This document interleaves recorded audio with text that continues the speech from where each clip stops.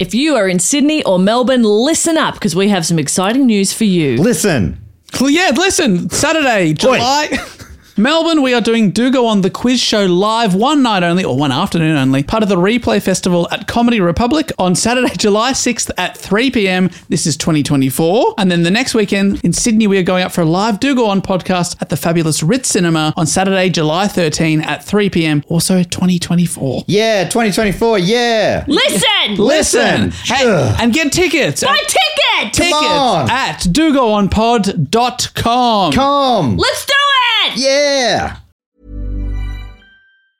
Wow. Nice. Yeah. What you're hearing are the sounds of people everywhere putting on Bombas socks, underwear, and T-shirts made from absurdly soft materials that feel like plush clouds. Yeah, that plush. And the best part? For every item you purchase, Bombas donates another to someone facing homelessness. Bombas. Big comfort for everyone. Go to bombas.com/ACAST and use code ACAST for 20% off your first purchase. That's bombas.com/ACAST. Code ACAST. Hey, I'm Ryan Reynolds. At Mint Mobile, we like to do the opposite of what Big Wireless does. They charge you a lot, we charge you a little. So naturally, when they announced they'd be raising their prices due to inflation, we decided to deflate our prices due to not hating you. That's right. We're cutting the price of Mint Unlimited from $30 a month to just $15 a month. Give it a try at mintmobile.com/switch. $45 up front for 3 months plus taxes and fees. Promo rate for new customers for limited time. Unlimited more than 40 gigabytes per month. Slows full terms at mintmobile.com.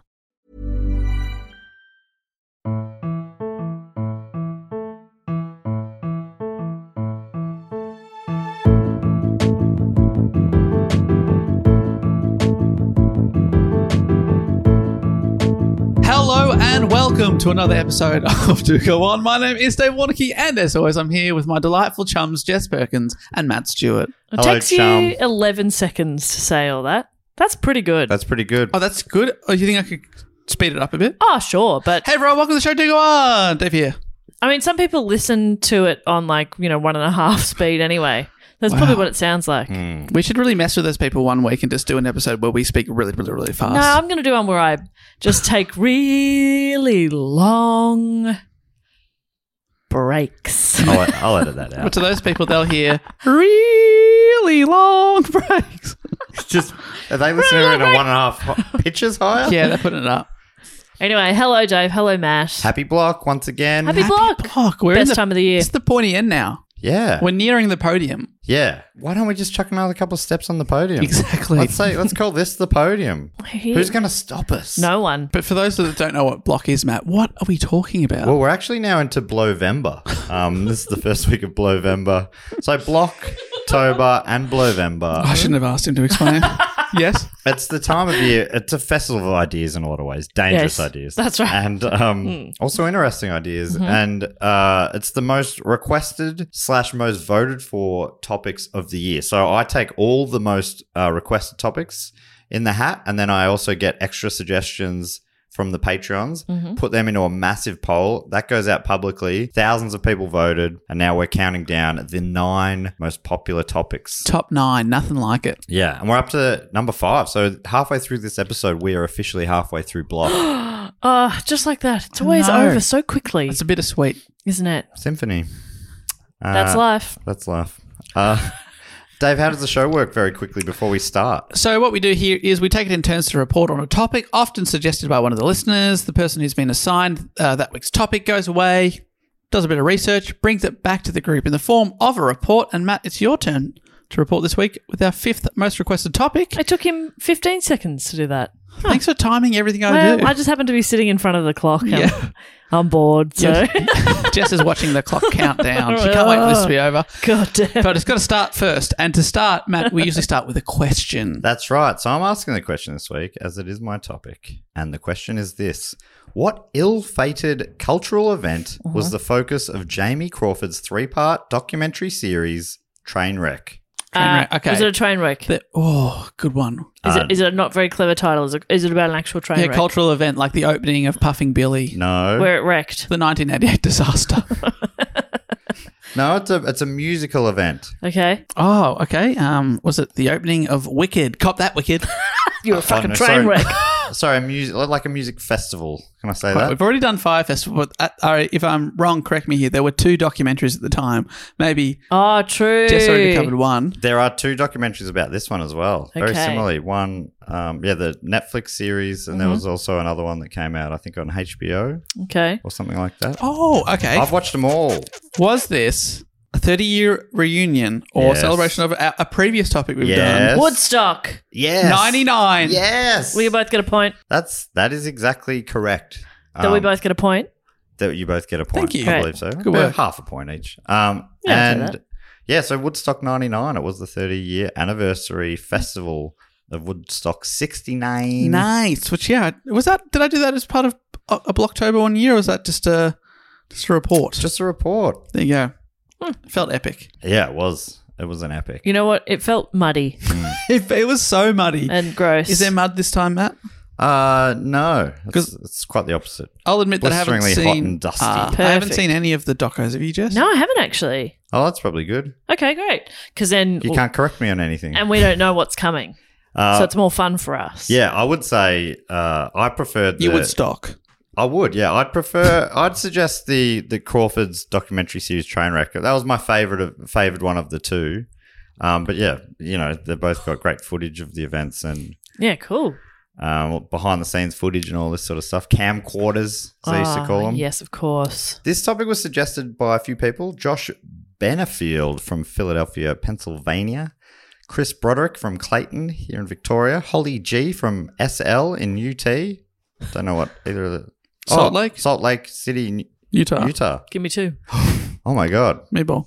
But I just noticed it spells out a word, SLUT. Dave Hammond from Reading in Berkshire in England. Letting you do a bit of homework for yourself at home there. Soraya Minchin from Canberra. Jess from Leichhardt. Cheryl Dean from Huntington. Geraldine from Huntingdon in the UK. And Richard from Sydney. Why is Geraldine?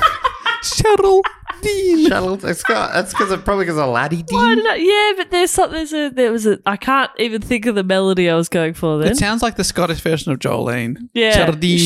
Geraldine. Bagpipe solo. Please don't take my man. Ark. Don't take my wee lad. Both got fiery red hair.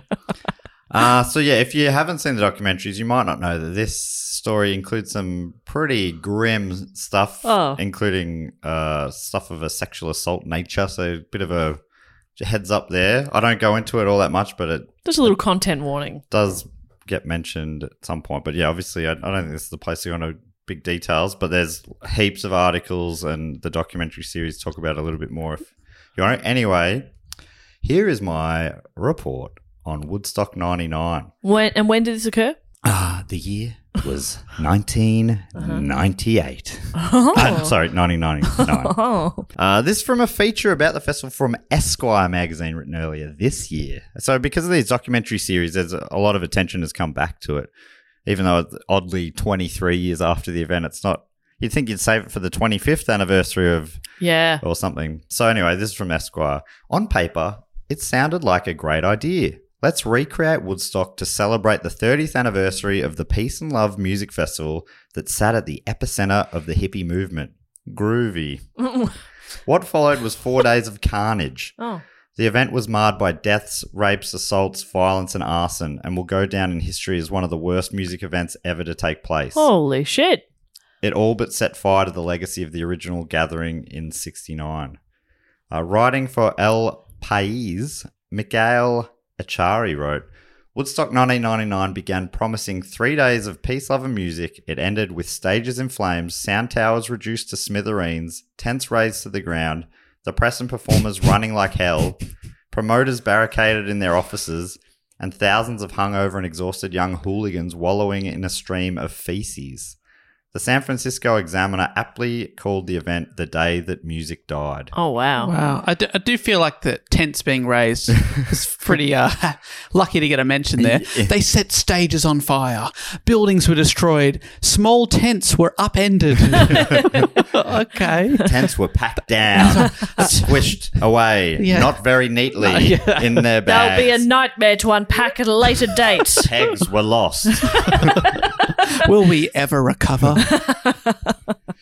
Writing for Newsweek, Molly Mitchell wrote, more than 400,000 people attended the highly anticipated festival held at the former Griffiths Air Base in Rome, New York. Wow, it's a lot of people. Yeah, they weren't all, I don't think they were all there at the same time. I think 250,000 sort of at the peak. Still, that's huge. A isn't it? lot of of people, yeah. A lot of tent pegs. However, at Woodstock 99, elements of poor management, budget cuts, high temperatures, misogyny, inadequate security, the music, a disgruntled crowd forced to pay high prices, and the lack of sanitation were disastrous, eventually spilling over into violent sexual assault, riots, and even death. So, yeah, fair warning, it's a mess. Right, okay. I could probably leave it there, but if you want, I can go into more details.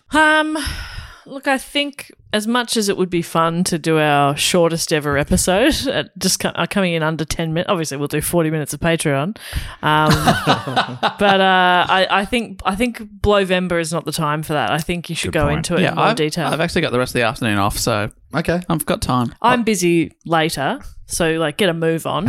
But Yeah, don't I take have the somewhere to piss. be. I mean, we're at my house, but I have somewhere I need to be. As But we'll stay. We'll lock up. As we learned in episode 253, the original Woodstock was also a bit of a mess, but in a very different way. Now, I was remembering Jess telling that story, but was it you, Dave? It was Dave. That was my report. I yeah. thought it was a Matt, so sorry, Dave. Obviously not your best.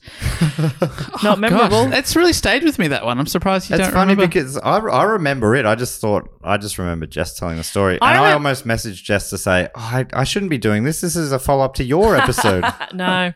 I remember you being blown away that if given the opportunity, I still wouldn't attend Woodstock. Yeah. You were like, oh, it's so good. I was like, nah, it's messy. and- Muddy. yeah, I don't like it. We arrive in Too a time stressful. machine. We can zoom in, zoom out. Oh, yeah, if we could zoom in, zoom out, maybe. Okay. Nah, I still wouldn't. Yeah. That was Splendor in the Grass this year for me, which was knee-high mud. Right. And I was like, I'm out of this. Went and stayed at a nice, comfy hotel. Fantastic. Mm.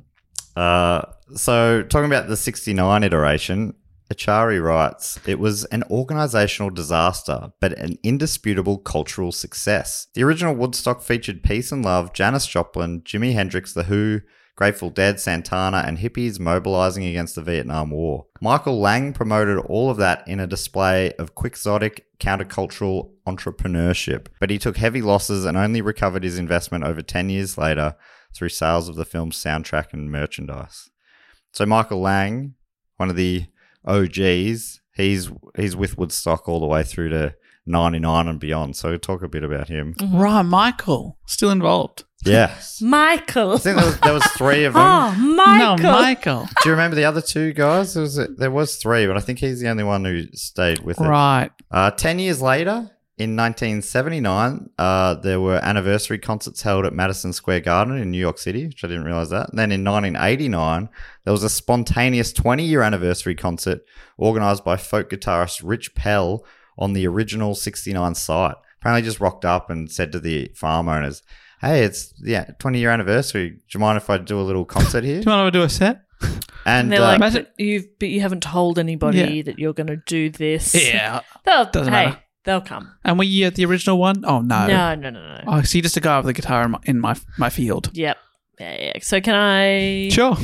I didn't look into it too much because I'm like, oh, this might be a fun one to talk about by itself someday, because I'd never even heard about it. But apparently that's vaguely the idea that came across from what I read, that it was just like, it was nothing. It's just him and a guitar. There wasn't a stage. There wasn't a PA.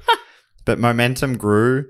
Volunteers and local bands pitched in, lent their equipment, and eventually it grew to the point that an estimated 150,000 people attended. What the hell? Based only on word of mouth, no advertising. I thought you were going to say 150 and that would have been an impressive That would have been achievement. amazing, With yeah. a guy and a guitar. Who just 150,000. starts playing in a field. Like Jimi Hendrix's dad played. What? Yeah, it was Jimi Hendrix Sr.? No, Papa Hendrix. Papa Hendrix. They welcomed him to the stage. Yeah. Wow. He came out and said, you kids are making too much noise. I'm old now. And I wonder maybe if Lang saw the success of that from no no Yeah. pre-organisation at all, and went, oh, maybe we should do an anniversary event, because that's what he did. You'd be expecting like 200 million people to rock up then. If you can get 150,000 with no PA, nothing. Yeah, No you plan poster. it Well, a if little we bit. plan it, we could probably get 1,000 times. Yeah. Probably get, how many people there are there? 1 billion? Can I get 1 billion people? Can we get them all in? How big is your farm? You've been there before, Michael. Why are you asking me this?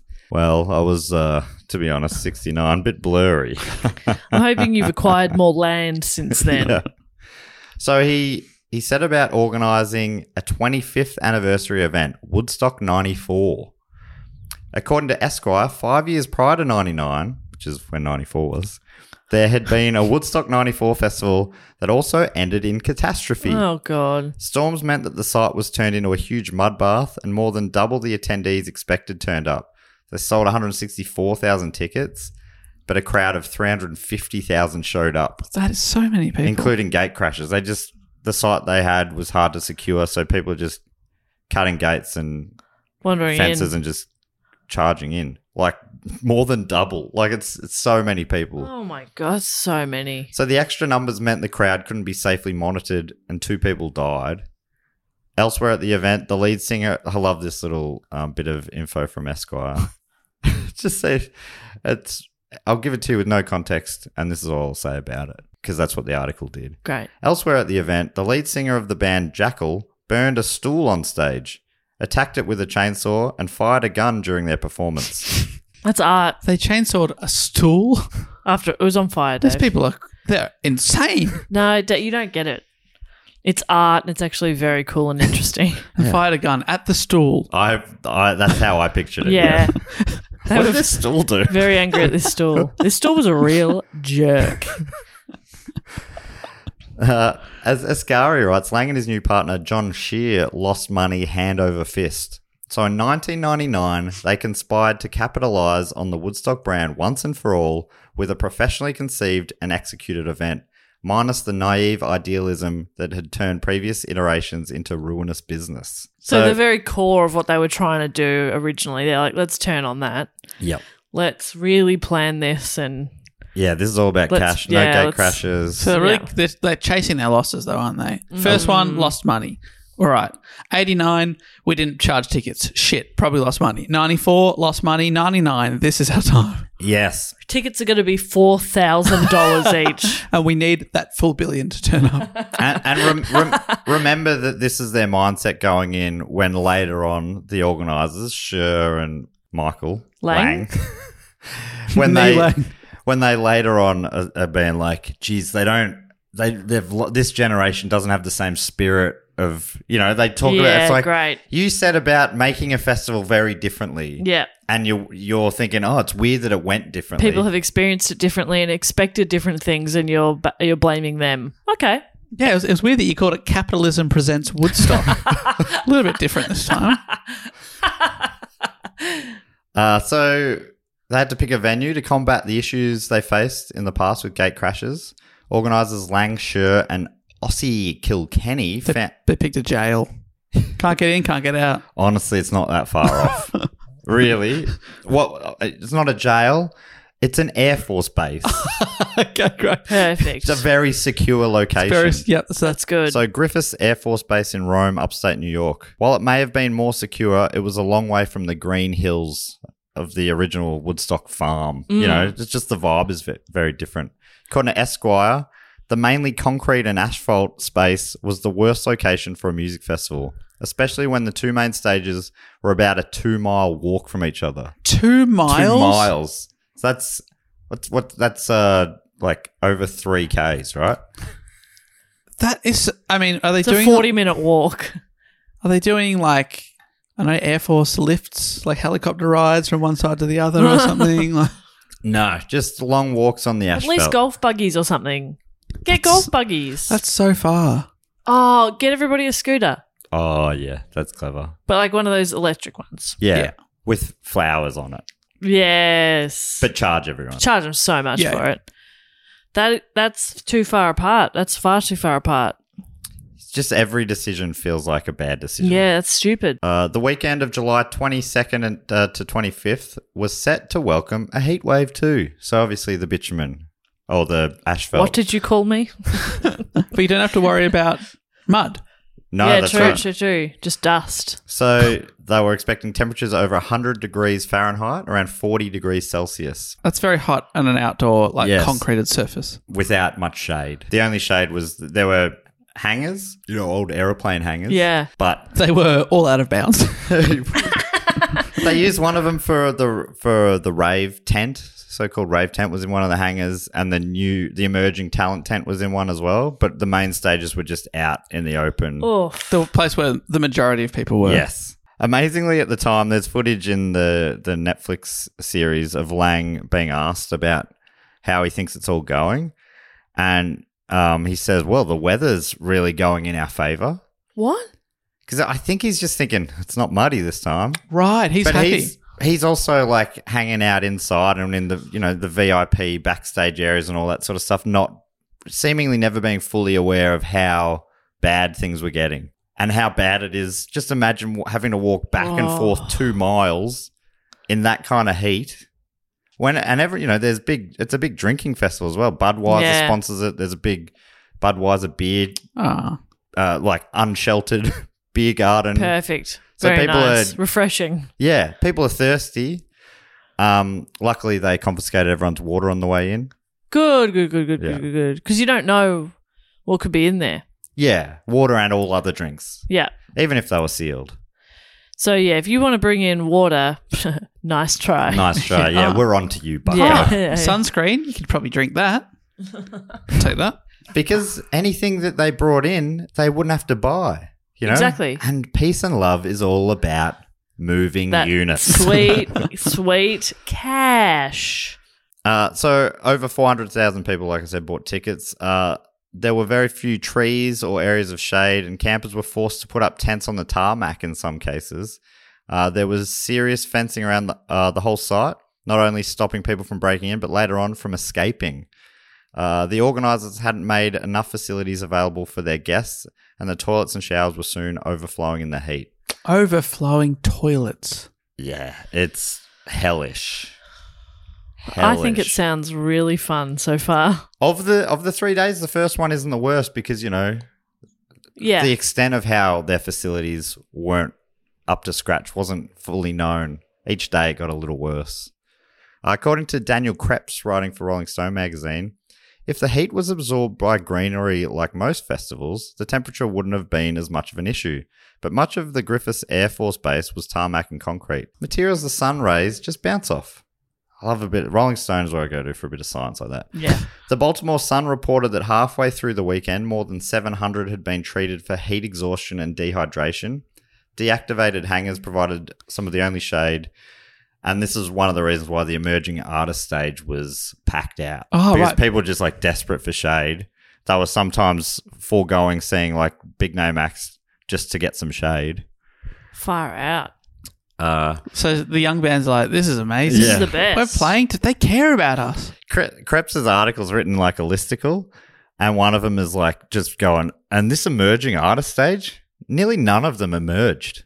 Like, have you heard of any of these acts? It's like, you can't blame Woodstock for not Yeah. guessing which bands. And plus, I think there were a lot of maybe 30 acts on the emerging. And he's like, apart from Muse and Moby and Ben Lee, I'm like, three Oh, they're three big ones. Three pretty big names. Yeah. That's not a bad ratio. Yeah. It's hard to pick winners in the music biz, I Those would are have thought. big. You write for Rolling Stone. Other than Muse. Okay. They're pretty big. Yeah. Stadium arenas. Yeah, and Moby was massive, like straight after this Huge. in the early 2000s. Massive. Ben Lee?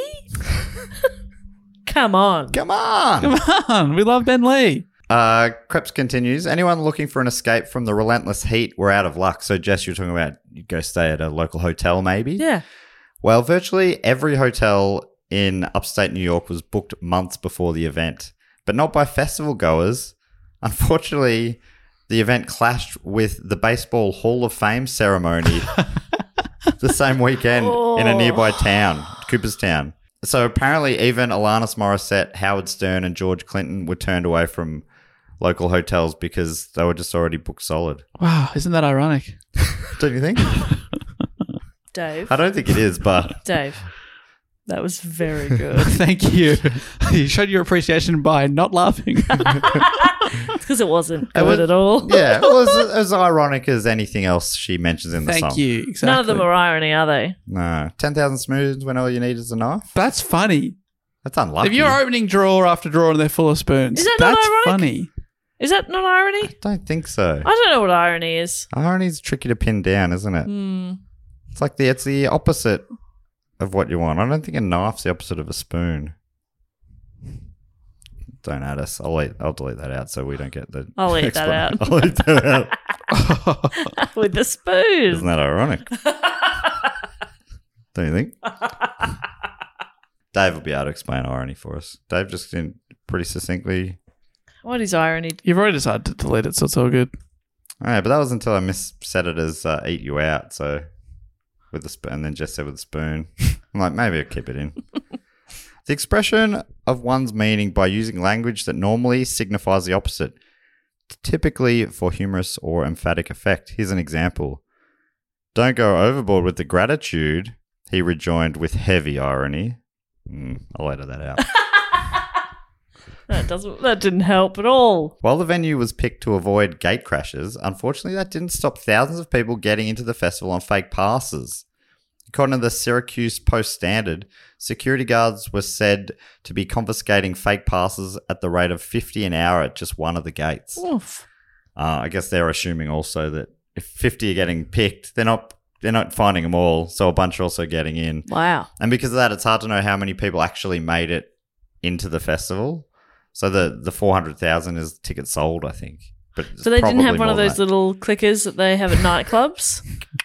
Count you in? Yeah. Oh, got 399,996 in. I can let 4 more people in Four more unless people someone in? leaves, and then I'll wind it back. One in, one out, okay?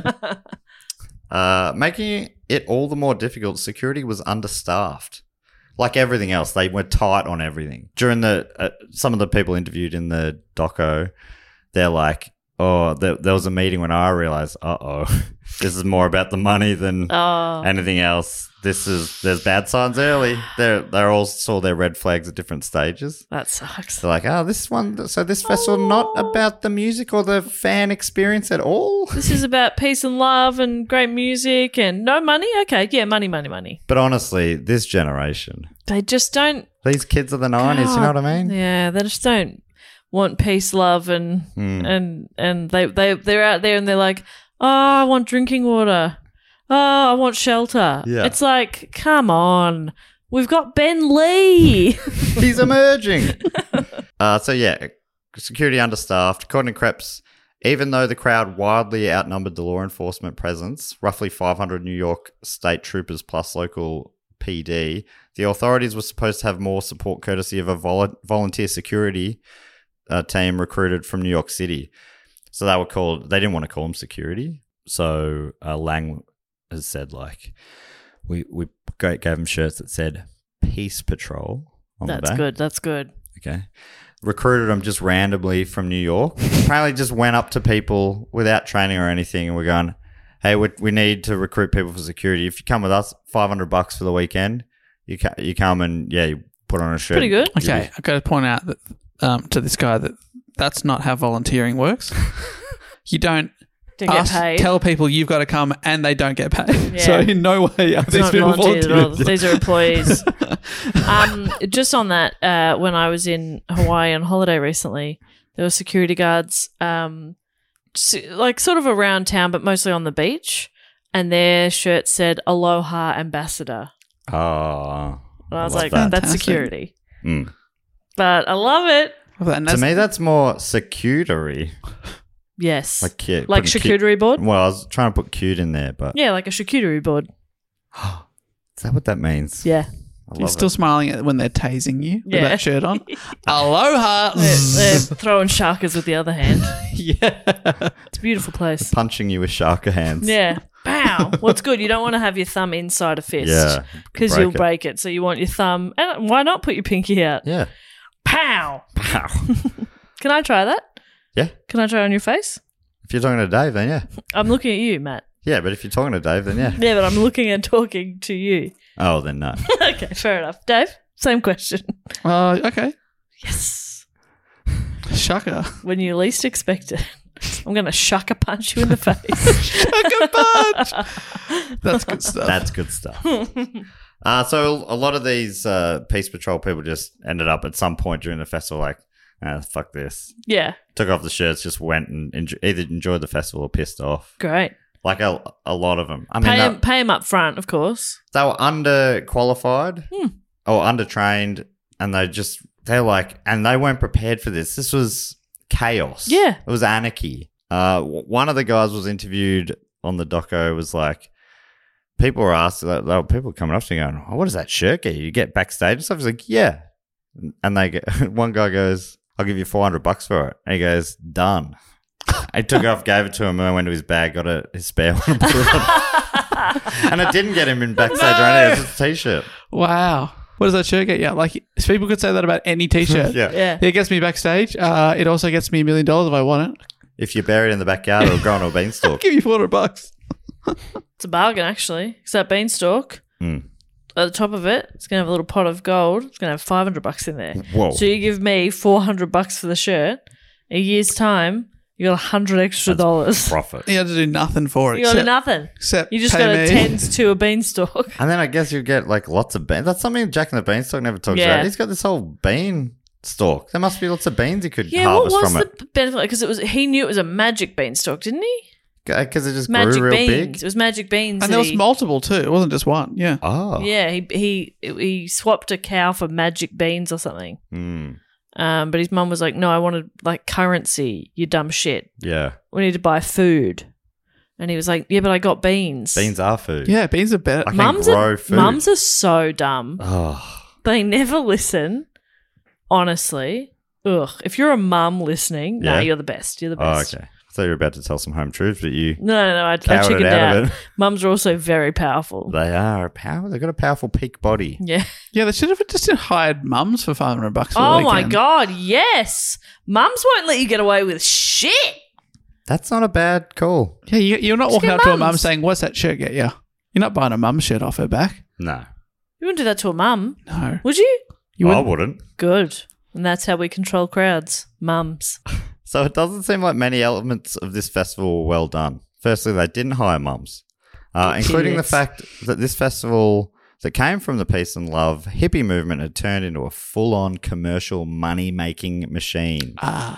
Or at least an attempt to. In an effort to cut costs, the festival organisers farmed out many responsibilities to third parties, including waste management, sewerage, and food and drink. I think it's okay to delegate those to people who know about those things. I agree. Like, Lang's not going to supposed to be digging his own latrine, He is doesn't he? know anything about toilets. That's true. Get a toilet guy out there. I think that does make a lot of sense as long as, you're in the contract, you're not favouring money, but favouring them doing a good job. Yeah, that would make sense. Definitely get some things in the fine print that look after you to make sure they do the job Okay. properly and not just do it for the best money option for you. The company who got the food and drink contract hiked up the prices on everything, and there was nothing that the Woodstock team could do about it, apparently. So there was nothing in the contract that said, hey, It's like, the prices have to be reasonable. You want or a anything veggie like that. burger? No problem. That'll be $400 and that T-shirt. And like I said, security confiscated everyone's food and drink when they arrived at the festival. So everything had to be purchased on site. And according to a Carey, the exorbitant prices at which the commercial tents sold food and drink particularly upset attendees. They charged $4 for a bottle of water, equivalent of $7 today. Apparently, as the weekend went on, water became more in demand and the prices went up into the $12, $14 And is For a that bottle of US water. dollars? US dollars in 1999. You can't charge that. For water. Now- Water. and- Sorry, just so the Water. Americans understand what we're talking about. Just so water. Paris Hilton can understand. Water. Water. That's love cute. water. That's Water. water. That's water. That's cute. Water. And between $8 and $10 for And a sorry, Matt. I'm so sorry. British listeners are baffled. Okay. Water. Whoa. Bubbly bubbly for the fancies. Bubbly, Ooh, bubbly. Water. Bubbly, Sorry, bubbly. Matt. Please do go on. It's only Ubley unless it's from the Ubley Bubbly region of France. So burrito, sandwich, pizza, they were $8 to $10. A Around. burrito sandwich pizza. Yum. I'm going to get one of those. Yeah, That I'm sounds in. great. Burrito, sandwich, Pizza. pizza. Okay, well, you probably don't mind the price, around $18-20 today. Yeah, Bargain. that's 3 meals in one. A burrito sandwich pizza. Wow. For $18. So I'm picturing like 2 separate burritos, all wrapped up, everything in there. Then that's made into a sandwich with filling. Oh, and yum. then that's put on top of a pizza and baked. Okay. Yeah, that's going to last you a couple of days. Yes, $18. Great. That's 3 days worth of That's food. a bargain. Oh, no, so 18 for each element of that. Yeah. Okay. So it's like a build your own burrito It'll sandwich cost you, pizza. that one that you just described will cost you $60-$80. That's a Okay. bit of a piss take, actually. that's I'm crazy. outraged, I'll just actually. have a sandwich then for much cheaper. I'll just have the pizza. With the lineup, with what you know about this festival, what kind of bands do you think of? Obviously, Moby, Ben Lee. You said Alanis Morissette? Alanis Morissette. I only know Limp Bizkit. Limp Bizkit's the most famous Oh, one from yep. this, for sure. But 99 1999, I'm thinking Britney Spears. I'm thinking She wasn't Corn. there. Korn was there. Okay, so different genre. Oh, well, there's other stuff. Jewel was there. Jewel, Oh. my hands are small, I know, but they're Is that what she not says? yours, they are my I never knew she was singing about her hands. hands. What do you think she's singing about? I don't know. Understand the American accent. Water. Water. Okay, who else? So Jewel's there, Limp Bizkit, Korn. Yeah, who's big in 99? I'm thinking Ricky Martin. Ricky's not there. Oh, what? Really? Couldn't get him. But I think what you were thinking with Limp Bizkit, Dave, that's what I saw. I just thought it was basically a new metal festival. New metal, because Limp Bizkit, and when I was speaking Korn, maybe Marilyn Manson's there. He's not, but yeah, that's That the kind of kind thing. of, they were huge at the time. Those. Yeah, okay, yep. No Britney.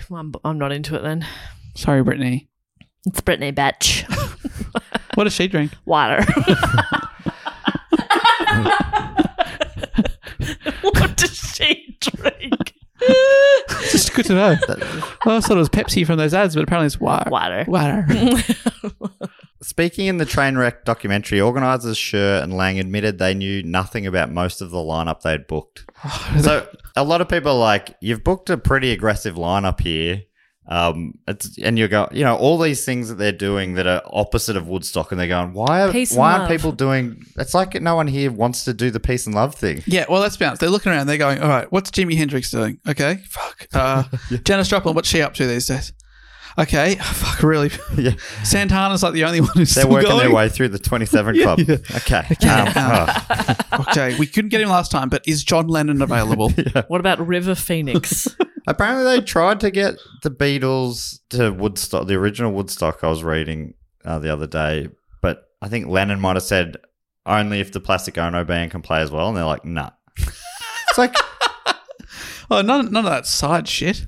you're like. You could have got the This Beatles. is in 1969. It's not like the Beatles were on the emerging stage. That's the they were height. the biggest band that's in the world. height of Beatles. You could have got the Beatles there. That's what I mean. That's from one thing I read. Give the other band a shitty time slot, whatever. But you could have had the Beatles. They went on to do some good stuff. Plastic Ono Band. Really? Yeah, like a few of John Lennon's solo albums were with them, right? I don't know. Yeah. Sorry, two very different responses there. Ah. One more supportive than the other.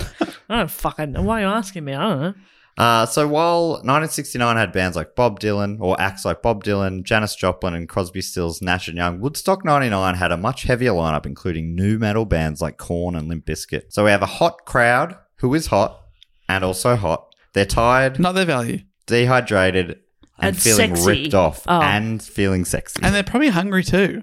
Yeah, that's when I'm my hottest.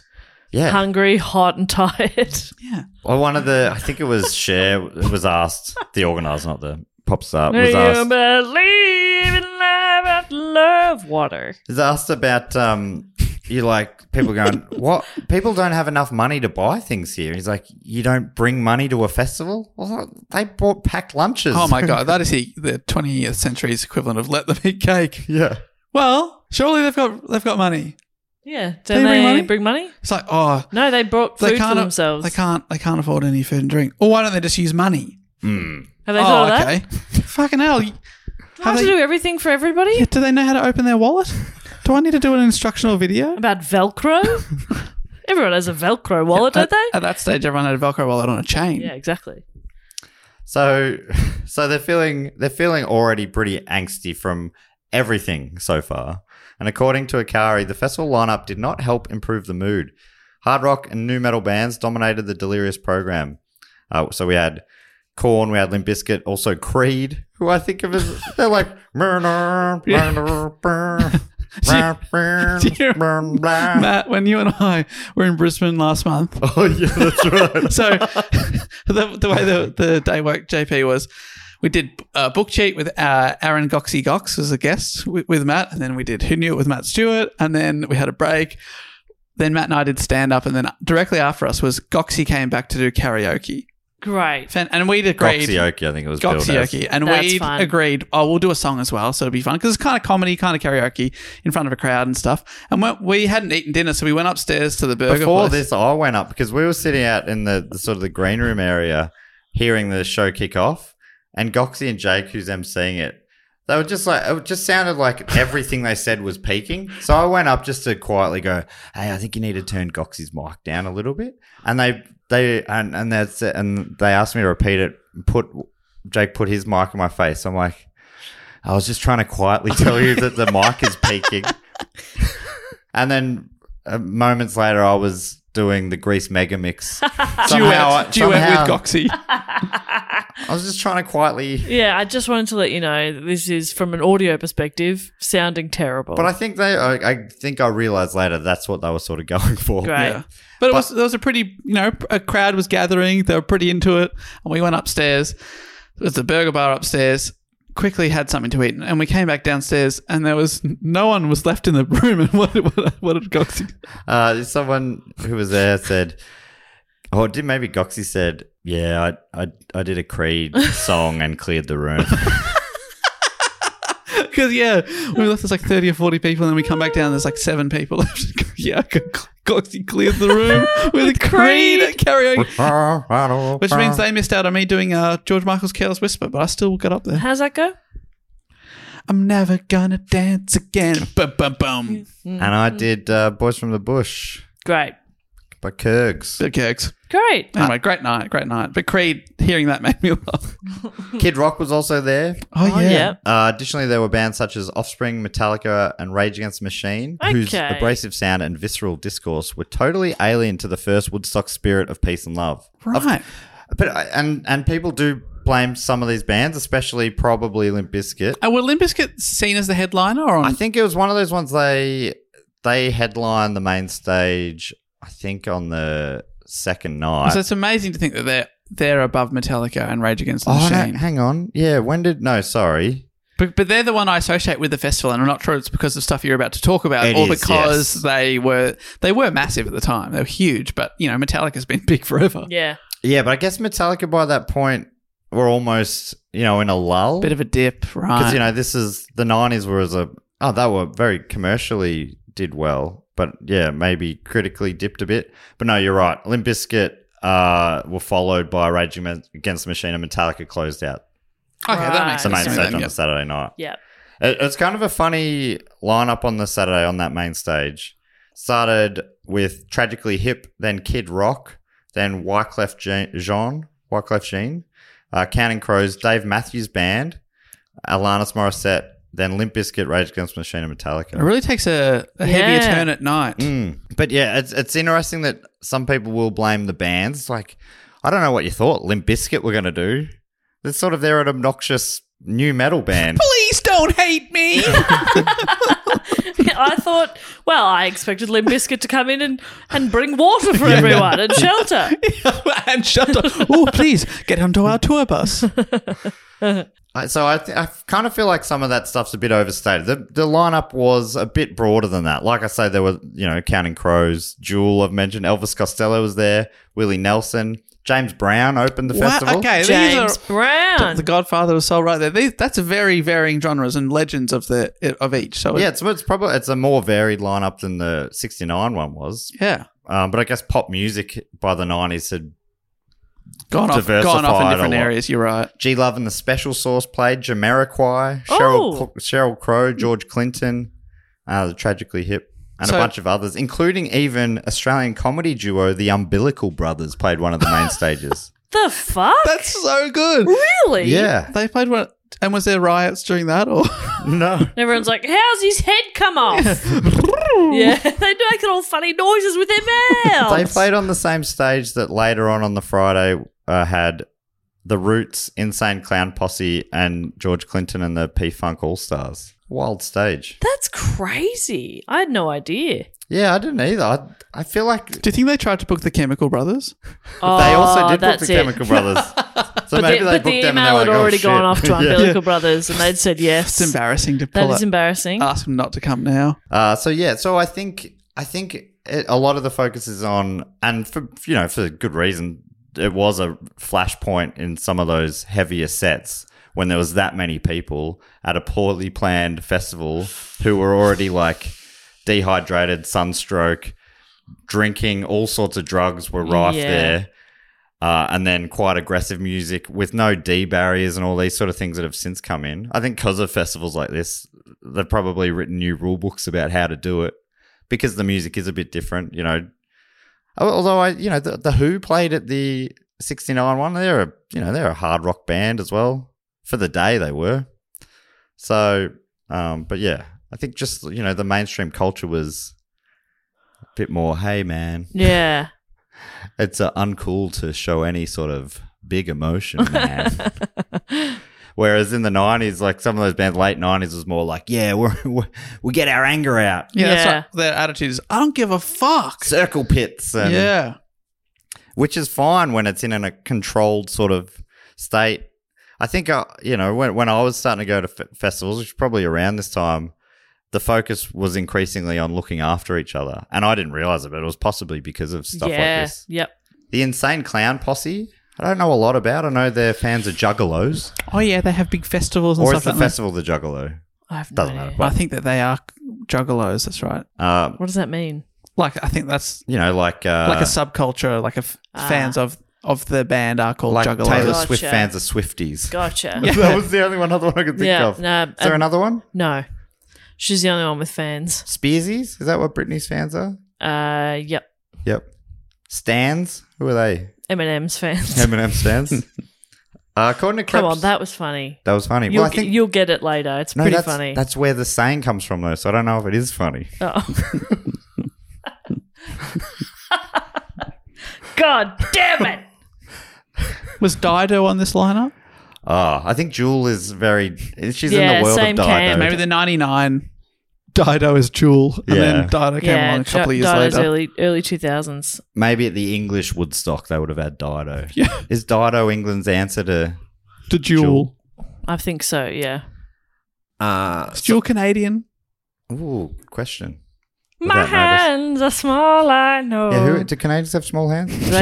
Typically, yes. So, and beautiful manners.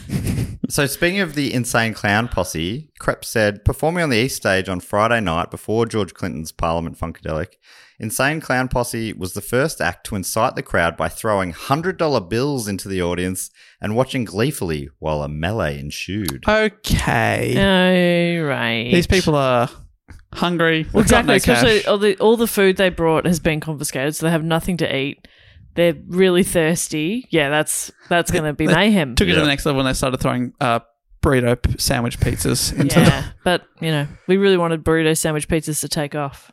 just a fact check on Jewel. She is American, born in Utah, Give me two. raised in Alaska. Maybe from SL?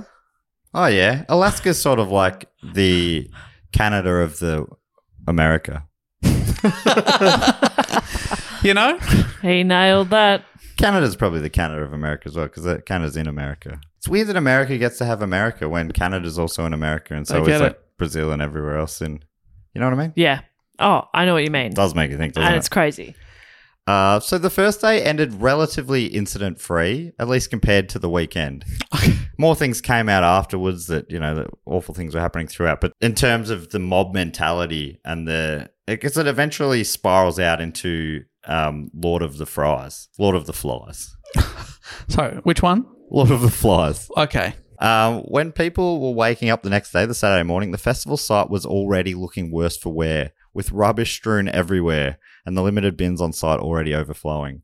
Like, the footage is ridiculous. You can hardly see the asphalt Because there's rubbish everywhere. It's so covered with Oh, rubbish yuck. after one day. And there's 2 to go. Yeah. Oh, It's disgusting. It's like super gross because they didn't. The refillable water station stuff had half-hour lines, so like a lot of people were buying bottled water, but there's just so much plastic and waste on the ground. In the Netflix documentary, there was a woman who was at the 69 festival, and she's like, "These kids, if they're not being respected like this, something bad's going to happen. If they're being disrespected and treated like animals, they're going to start behaving like animals." It's like if she's called that this early, she's bang on. And then there's footage of her back in '99 going out. She's going, "Can I get some garbage bags?" She's taking garbage bags out and trying to hand them out. Say, "Hey, do you want to clean up your area?" And no one's doing it. Fuck you, I won't do what you tell me. Yeah, that did get chanted later on by crowds as they were riding, 100%. At people. Not at her, not at this a lady. Lovely She's like, old I lady. reckon that I'd maybe just pick up some 5 pieces of rubbish each. It was a bit like that, yeah. I reckon the ban would probably be more on her side than yours. But she was also, I think she sort of understood that maybe it had gone too far. They've already, like, all the prices and everything was a bit out of control already. Then someone knocked over this art installation. There's footage of her going, "Come on, this is art. Come on, let's put it back up. Come on." No. And it's just breaking your heart to see it. Because then she's just not really able to enjoy herself either because she's busy being mum. Yes. That was the thing. When you said mums need to be employed, because she was a mum as well. Her daughter was also working there. I'm like, 100%. If there was 1,000 of her, it would have been an entirely different festival. Yeah. I should say dads could also be there. Oh, yeah. What would dads do? What would dads do? Oh, they'd mow the lawn. Mow the lawn, maybe tend the barbecues, fall asleep in a chair somewhere. Wear an apron with tits on it. Yeah. I yelled out pipe down an hour ago. What more do you want me to do? Well, yeah, I don't know who raised you kids, but I said pipe down. I'm watching cricket. Yeah, they're in the car park in the Subaru Forester listening to cricket on the radio. I love your idea of dads, how it is possibly extrapolated from your experience of a dad. How dare you? John Perkins is an angel. He's He's done none of those things. Not He's one never of told them. us to pipe He's down. never said pipe down. He's never fallen asleep in a chair. He's never mowed a lawn in his He's never life. mowed a lawn. He's never at a barbecue. So anyway, the place is disgusting. And the punters are getting increasingly annoyed by this. You know, there's footage of MTV's there doing a live pay-per-view. People at home can pay $60. And there was a brief thing about the producer who's going out, and he's just going out and getting, it's like increasingly unhinged, sort of very sexually natured, a lot of naked topless people. The documentary has a lot of dicks and boobs on it. I'm like, So are they aprons or? no, flesh. But it's just I mean, you know, they're a beautiful human body, but it's just funny hearing a grown man say dicks and boobs. I don't know why. Like he could have said nudity. A lot of or... nudity. All right, I'll say it again. Here we go. If you think that was not No, I loved it. No. I think it's There was a lot of nudity on the pay-per-views. What kind of nudity? Oh, there were dicks and boobs. But we got both kinds. But the producer was sort of like going. It was like he was sort of encouraging a bit, but he was also noticing that it was just. It all felt. It was a bit weird and a bit off. Right, And okay. it's just as time went on, people were. It was like there are no rules. There's no security. No one's doing anything about it. So anything goes. Okay.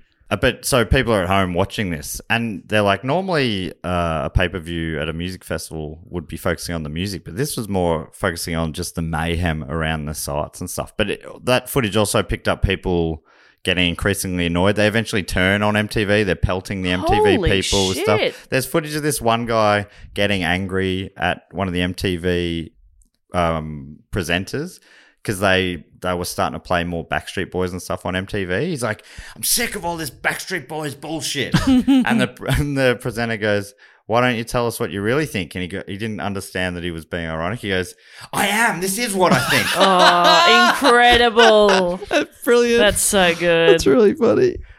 It is, well, I guess it's maybe slightly different back then, but getting people saying like, I hate this song. Never play it again on national radio. It's like it baffles me that in today's day and age they don't realize Spotify exists. Yeah. And that radio or music TV and stuff like that is not a curated playlist specifically for you. Yeah. Do you know that? Because you can get those elsewhere. YouTube, You don't even, like this you could song, take, like, don't this- listen to it on your playlist. Very funny, isn't Very it? funny. So people are getting more and more annoyed. Things are getting a little out of hand. This is a bit more on the grosser side. According to Akari, they were also indignant because of the woefully inadequate waste management surface and the portable latrines, many of which burst after a few hours because of overuse, flooded the place with human waste and an indescribable stench. Within the first few hours, the toilets have The levees- exploded. So it's all Portaloos as well. Yeah. And it gets worse which and worse as the weekend goes Portaloos on. are gross after a they- few Yes. hours. The phrase burst. Yeah, that's The awful. levy has burst. No one is there's just not enough people dealing with it. Yeah. Because they sold off the service and they've just the third party's taken the cash and that- just They're like, we deliver- put, we we sent put out the 13 Portaloos kids down. there. There's Portaloos there, aren't there? So Yeah. job done. There's you a want lady- us to maintain them? Okay. It's that old lady out there with a garbage bag saying, "Come on, everyone, we can all clean up. 5 bits of poop each. Come on, everyone." I want many hands make light work. That's what the teachers used to say at my school. Yeah, but she's looking around going, "Hang on, no, don't pick that up. This is an art installation, is it? Is this Or right? is this poo Is or this in poo? art? I don't know. Are you poo or art? I don't know what you're speaking to. I don't She usually. was still. She was also on a bunch of drugs, Yeah. but you know, when in Rome. Back to They are in Rome. That's great. That's great. Excellent work. excellent. Oh, thank you, Dave. Wow, you're amazing. Back to Akari. Moreover, the free fountain water that people used to quench their thirst, shower, and brush their teeth became unsafe to drink, unknown to them. Feces from the latrines No. contaminated the water. No. Not only was it undrinkable, but in many cases, mere contact with it caused skin rashes or lip and gum infections. Oh, that's awful. Including trench mouth, which is associated with What? World War One.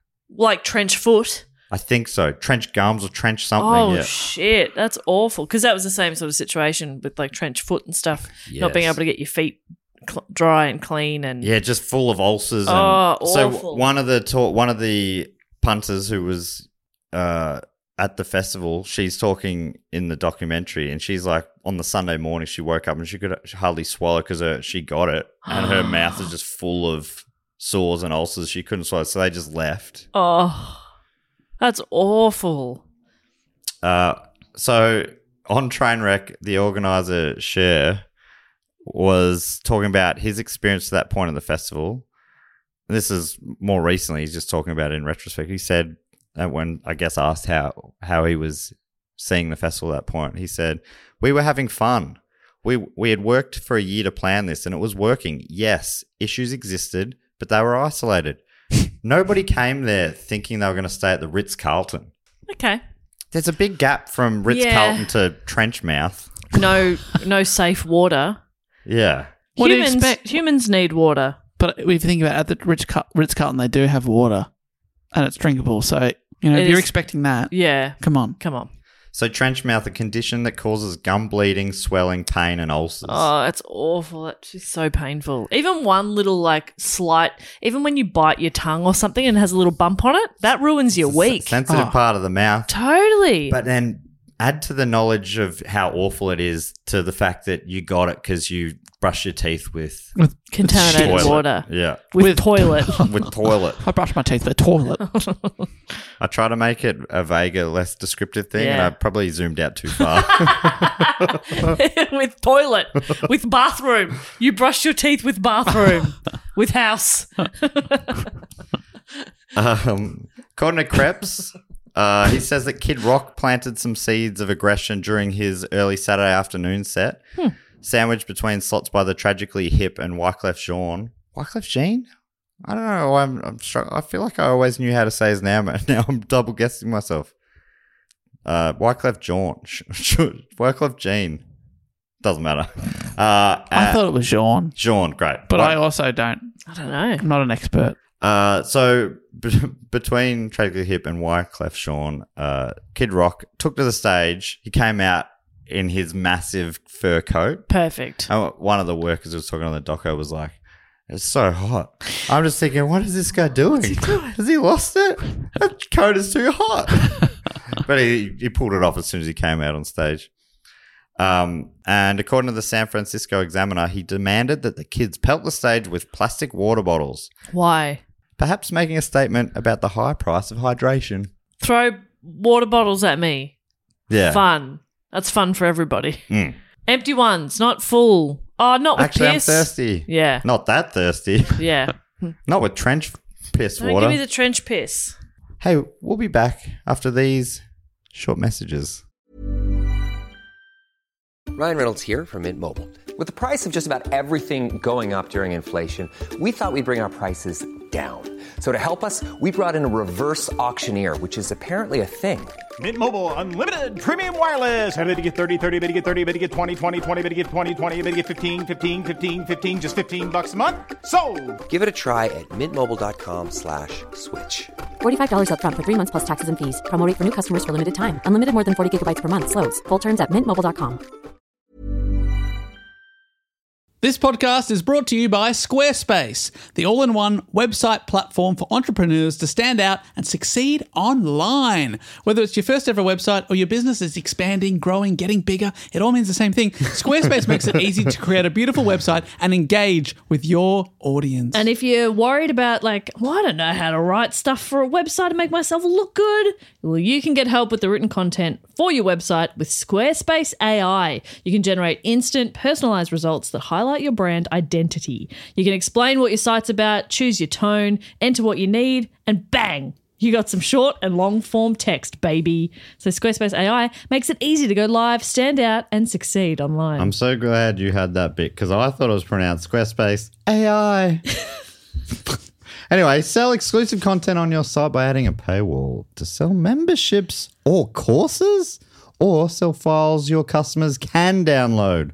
I don't know if I'm hitting all these words as intended, like PDFs, musics, or ebooks. I would love to buy Matt's ebook. I'd like to buy Matt's course, and you can do that. Squarespace has the tools you need to create and sell your own online course. Be more like Matt. Oh, 101. Wow. How many? Does it go to 102? It goes all the way to 102. You can customize everything with next generation editing technology. You can create engaging lessons your audience will love and then set the price. You can charge a one-time fee or sell subscriptions. Matt, how much is it to be more like Matt 101? Or 3 mil. Wow. Wow, like per month or? Yeah, USD. Awesome. Head to squarespace.com/dogoon for a free trial and to save 10% off your first purchase of a website or domain. Squarespace.com/dogoon.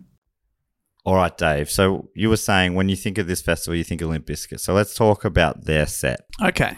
According to Mitchell, some people believe the heavy music may have contributed to the chaos that unfolded over the weekend as it captured the spirit of the increasingly angry audience. And back to the Esquire article. As the temperatures rose, so did the aggression in the bro-heavy festival lineup. As the New Yorker noted, only 3 solo female musicians performed over the whole weekend. By the time Limp Bizkit hit the stage on Saturday night, edged on by lead singer Fred Durst, some of the audience began tearing wooden panels from the walls during their song Break Things. There was this sort of preamble thing.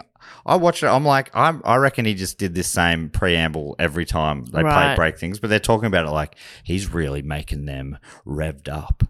So I think that's just the band. I think that's just their band. And what if you're going to book a band, give them a listen first. Yeah. Like the organisers said, they didn't really know the music. It's like, What do they just pick people at random? yeah, I guess they're like, oh, they're big on the charts. We'll grab Book 'em. them. Yeah, it seems very strange. Yeah, it is. Ask to see some footage of a live show. Yeah, I mean, it does make sense that they don't know who anyone is. I mean, they made James Brown open the show. Yeah. Yeah. He's the first to... suppose we'll take a punt on this new guy. Yeah, 11 a.m. on the main stage. Perfect. He'll be very grateful, of course. Yeah, that's odd. He's famous for James stopping Brown. a riot with his music. That's nighttime music. Yeah, bring for him sure. back. Bring him back. Stop the hate. It's going to be hard to bring him back now, Dave. But in 99, they could have Okay. brought him back after. What's happened? Oh, He's I don't want to tell you retired. about it now. Oh, he's retired. Yep. Oh, okay. in a really permanent fashion. No John Farnham come back to us. Yeah, he said no take backsies. Oh, okay. Well, that's I'll brave. take his word for it. But if he'd brought him out after Limp Bizkit, I reckon he could have really won them back over. Oh, yeah. Yeah, well, probably would have been helpful, maybe. On the first night, Korn was in the second last slot, and it was similarly, like, you see the footage of it, and the crowd were going berserk. Korn were also hugely popular. Was he going, oh, ma, ma, oh, ma, ma, ma, ma. Yeah. Remember that song? No. That's a Freak on a Leash. Freak on a Leash just starts, Oh, yes. just starts barking like a dog. Sorry, I kind just of. didn't recognise your You don't rendition of it. Don't you remember? That sounds exactly like, oh, ma, ma, ma, oh, ma, ma, ma, ma. That's pretty accurate, right? Well, I knew what you were talking about. I always thought it was rum-da-bet, rum-da-bet, rum-da-bet. But it's interesting. You thought he was saying something different. I feel like mine's more like a dog. Yours is more like Gollum. Yours sounds like, hey, mama. Yeah, maybe that's it. That's what is that Korn? That's Korn. During their set, Durst said, "It's time to let yourself go right now, because there are no motherfucking rules out there." The mosh pit was out of control, but afterwards, in an interview, Durst denied encouraging it, saying, "I didn't see anyone getting hurt. You don't see that. When you're looking out at a sea of people and the stage is 20 feet in the air and you're performing and you're feeling your music, how do they expect us to see something bad going on?" Of course, there is footage of him crowd surfing on some of the walls that have been taken down. So he must have known something had happened. Yeah. Because I don't usually crowd stuff on bits of wall during this part of the set.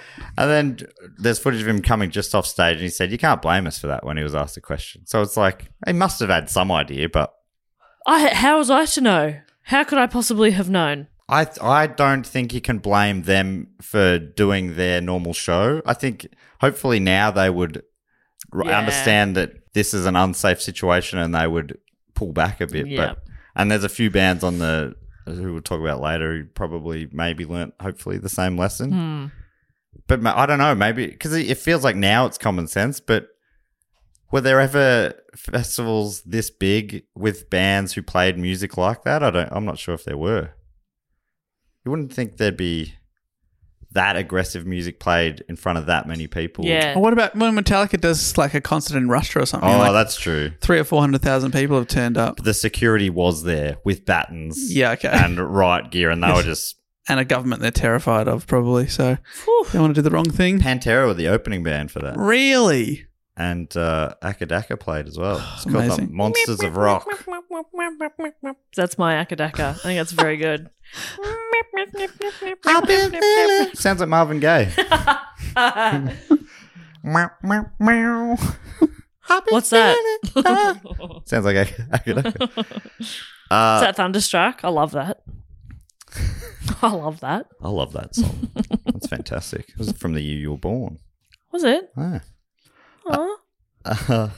So later that night, like I said, after Limp Bizkit was Rage Against the Machine and Metallica, sadly during Metallica's set, one festival goer, David DeRosier, collapsed in the crowd at the Metallica performance and later died.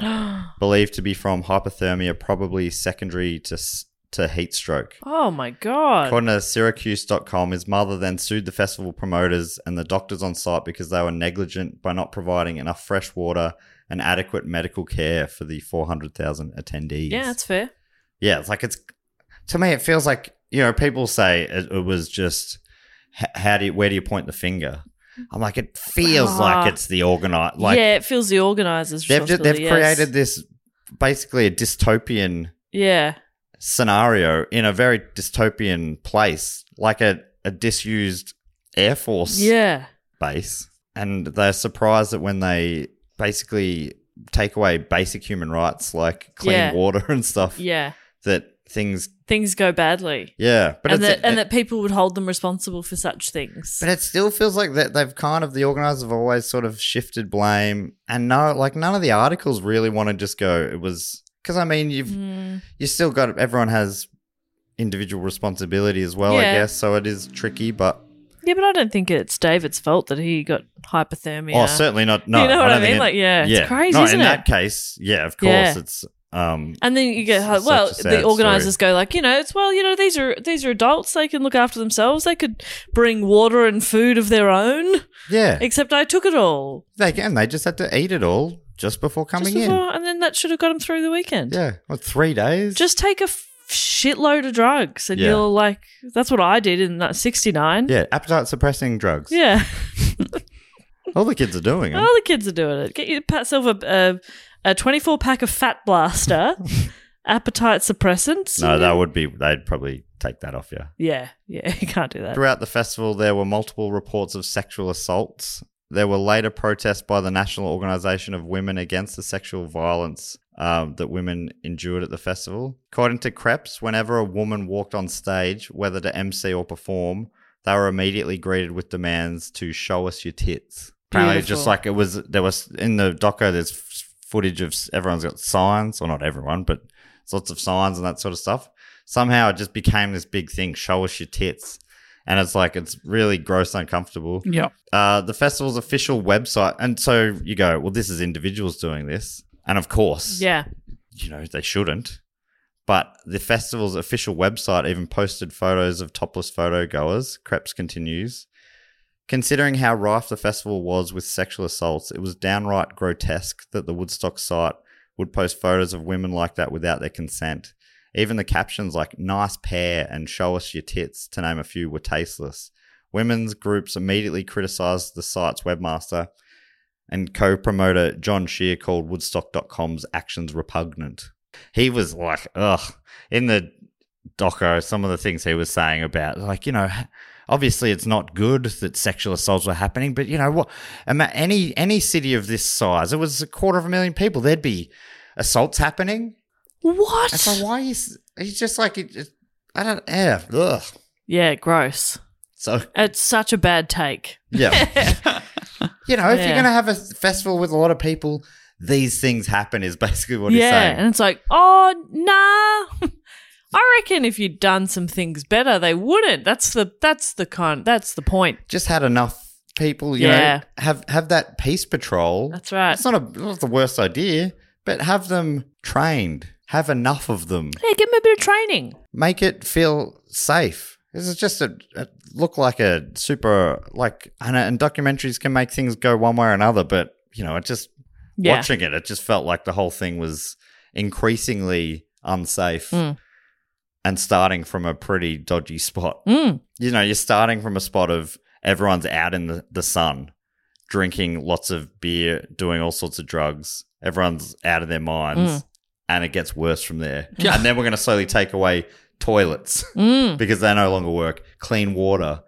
You're possibly not going to be able to afford food and drinks. The Guardian's Rebecca Nicholson wrote that Woodstock 99's most sinister legacy is the sheer number of acts of sexual abuse and harassment that took place over those 3 days, a consequence of both poor security and the climate of impunity and toxic masculinity that pervaded the rock scene of the late 1990s. And I think it just in particular that festival as well, for all those other reasons. The glorification of nudism, recreational shamelessness, and free love hid an atrocious machismo and a nauseating lack of respect for women's sexual freedom. So yeah, like I said, I'm not gonna, there's many individual incidents that are documented, but I feel like it's probably we don't need to go into it anymore. Based on this being meant to be a lightly entertaining podcast. Yeah, it's like the environment you've created lends itself to that, and so it's crazy to sort of be like, oh, I mean, what could we possibly do? It happens is a baffling take. Yeah, and it's still saying that years after. Yeah. So much time to reflect on it. Yeah, surely you've had so many conversations about this, and that's still your take and opinion. And the world has moved on so much, even in 20 years, about all these issues. Yeah. You go, even if you're saying, oh, I didn't really understand it back then. Yeah. You got no excuse now. Exactly right. Yeah. I'd argue you had no excuse then. But so by Sunday morning, tired, sunburnt, grossed out by the unsanitary nature of the site, large chunks of the crowd started heading home. Some of them with trench mouth. Perfect. Souvenir for the ages. And there were, there's footage of people leaving just like, I can't, I'm just fried. I've been out in the sun all day. I just can't. I can't get up. There's footage of people like just sleeping on the ground under pieces of cardboard and stuff. Just awful. Yeah. Those who stayed were having to pay increasingly exorbitant prices for food and water. Like I was saying before, I heard maybe $12 for a bottle. So a resentment to the festival organisers was continuing to grow. There's footage of some wild press conferences that the organisers were doing each day with the media. They started off pretty positive on the opening days. They're shifting blame when getting asked questions about why isn't there more security? How well organised is this? This feels like chaos. And they're like, no, we think everything's going great. Just sort of, they're still sort of trying to fake it till they make it or something. Like people go, these journalists are out there. They can see what's actually happening. No. There's plenty of water, and people are allowed to bring in everything they could possibly want. Yeah, of course, no one's taking a poo in the water. It's fine. No, not at all. So I don't know. Look, I'll drink some right now. I don't know what you're talking about. He pulls out a fresh glass of Perrier sparkling. Poo free. There was also a strong rumour going around the festival that a secret act was going to close out the festival after the Red Hot Chili Peppers played as the last official act on the night. Even like during the festival, why do I always forget his name? Michael Lang was like interviewed saying, "So Chili Peppers there that's going to finish the festival?" He said they're the last official act, but yeah, that's all I'll say. But we might have something special planned. So the rumors are going around, and like that's fueling. Going, oh fuck, I wonder what this is going to be. So rumors were rife, including with the staff. They're like, this is top secret. So there's footage at the time, people going, I've heard Rolling Stones. I've heard it's Prince. I've heard it's Michael Jackson. Someone's like, I think Guns N' Roses are reforming to play this. So it's just out of control. Yeah. And people are going, well, I'm hanging around because this is going to be something for the ages. Even if they get someone pretty good at this point, people are going to be disappointed. Yeah, even you get Prince, but the people who are expecting the Stones are like, what Prince? Yeah. You're expecting Michael Jackson and it's Guns N' Roses, like, you know what I mean? No matter what. This happened at Meredith like 10 years ago, Meredith Music Festival. They had a secret slot. They obviously didn't learn from this. And it was similar. It was almost like comical, and probably was in a lot of cases, people, saying, I've heard it's these sort of huge names. Nirvana. I've heard it's Paul McCartney and stuff like that. And it ended up being Bob Log III, who's like a very good bluesy rock guy, sort of slide guitar music, just a man and a guitar. Cannot live up to the Paul McCartney hype. You never, like, it was, they admit that. They're like, yeah, that was a big mistake. We set him up to fail. Like, no matter what, you're not going to live up to it. Oh, it's like on The Masked Singer when they reveal it and they have to pretend that everyone knows. Oh my God, it's an extra from Neighbours. Yeah. It's a footballer's wife. But they've been like guessing like, I think it's Madonna. It's Madonna. I heard it's Will Smith. Yeah. And then it's like, oh, of course. It's Greg from down the street. It's Greg from down the street. I love Greg. Yeah. Oh, all week we've been guessing superstars. Yeah. From down the street. From down the street. So as the day continued on, the vibe was increasingly strained, and it all reached boiling point during the Chili Peppers set. So on that final Sunday, the main stage, this was how it went. Willie Nelson, the Brian Seltzer Orchestra, which is kind of fun, very... it was fun. Everlast, Elvis Costello, Jewel, Creed, featuring a member of The Doors, and then the Red Hot Chili Peppers. Yeah, right. Which one from The Doors? I think maybe Greg. It was the organ player. Will you know him by name? Robbie Krieger. Oh, I love Krieger's work. Do you? What a guy. Yeah. Guitarist. Big fan of The Doors. Krieger. Krieger. With Craig's wide open. Featuring Robbie Krieger. Sorry, we don't actually have Robbie Krieger on stage, but we've just changed all the lyrics of our songs to be about Robbie Krieger. The Robbie Krieger tribute show featuring Creed. Rumours were rife. Do we have Krieger? Have they got Krieger? We could have possibly. Got Krieger. And some people were like, oh, it's connecting back to the original Woodstock, but The Doors didn't play at the original Woodstock. No, but like it would make sense if they had brought out The Who or something from the original. Yeah.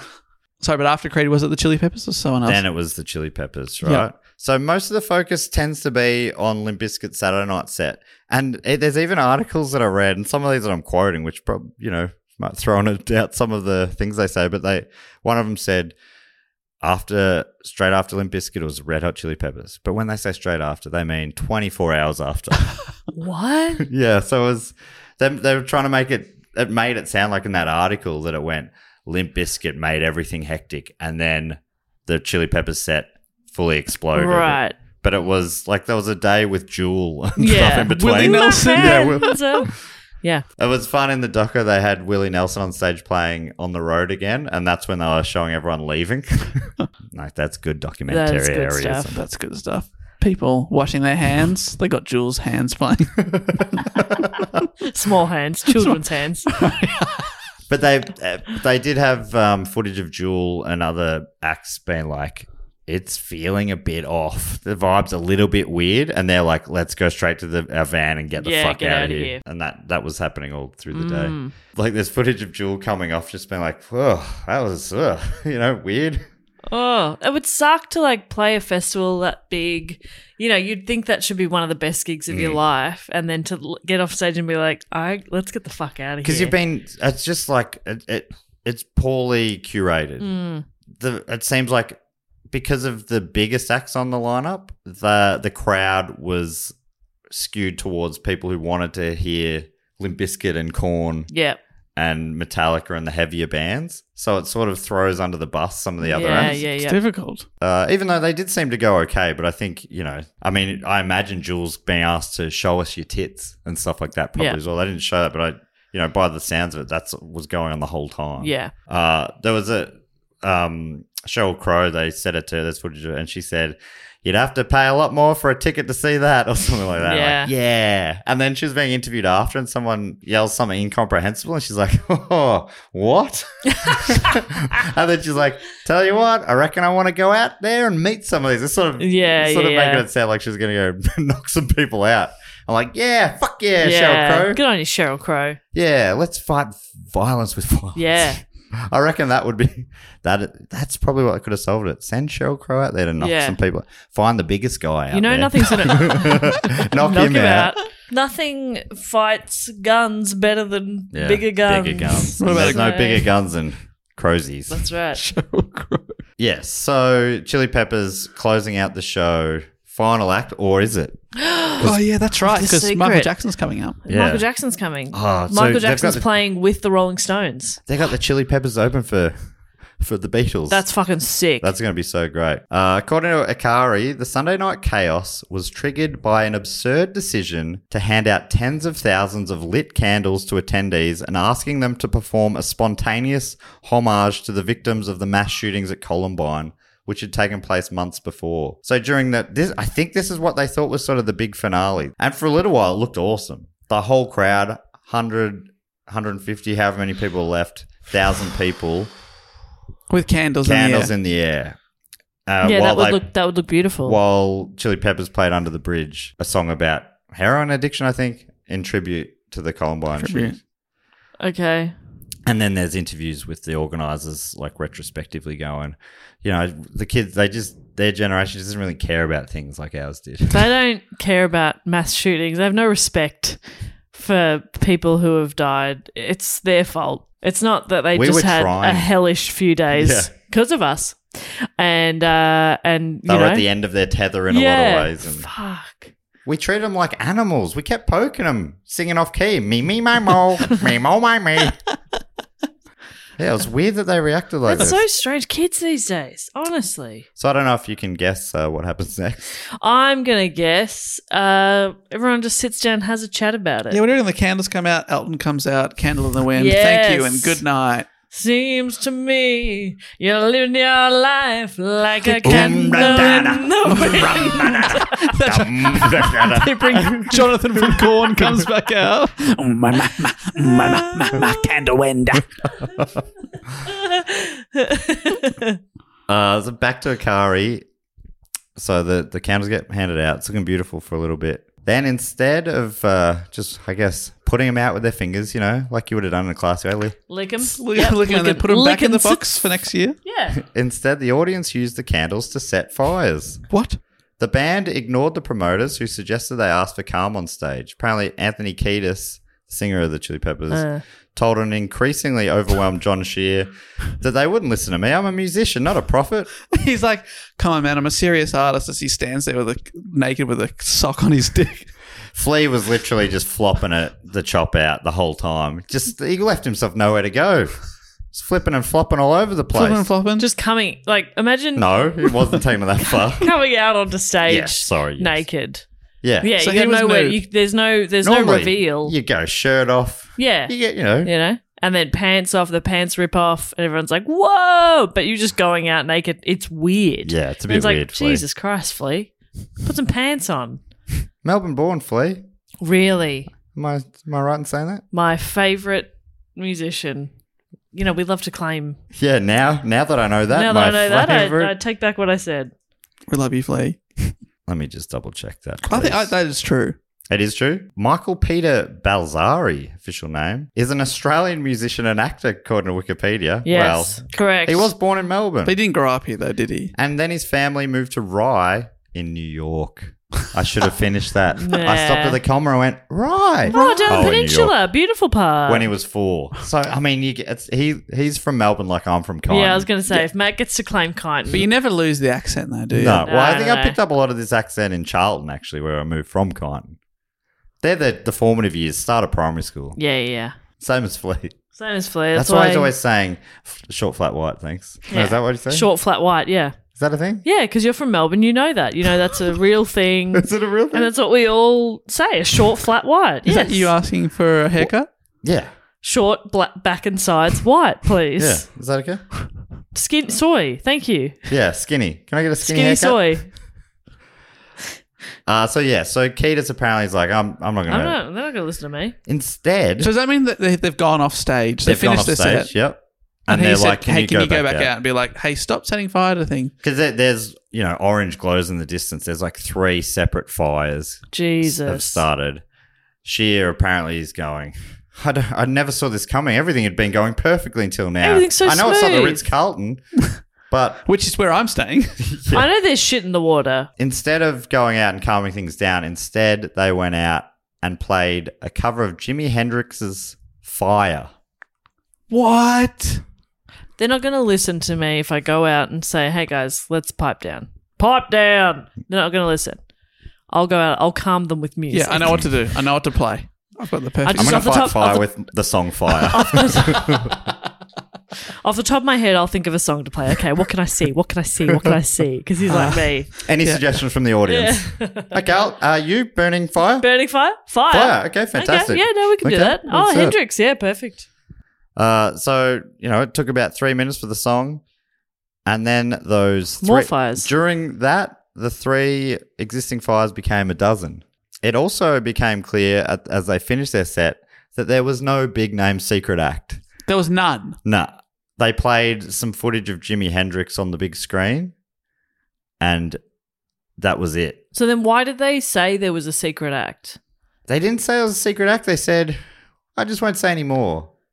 Oh. Heavily alluding to something. Yeah, that there was... Oh, they're the last official, But, there was sure. no- but they had a video. Yeah. And they were handing out candles.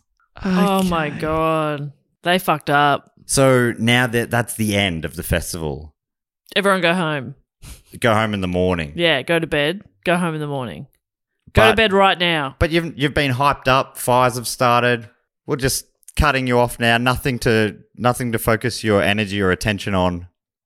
Just as you want to, go back to your tents, have a sleep, and then you just head off in the morning. I assume that'll Bright be and fun. early, thanks. Yeah, Well, this place cleaned up by 10. that's not what happened. What? What do you mean? I'd be straight to bed. That's weird, isn't it? Because they got them fired up. Yeah. expecting something. There was an anticlimax. Yeah. Fires were burning because they gave them an easy Candles. way of making fire. Yeah. And then this is back to Akari.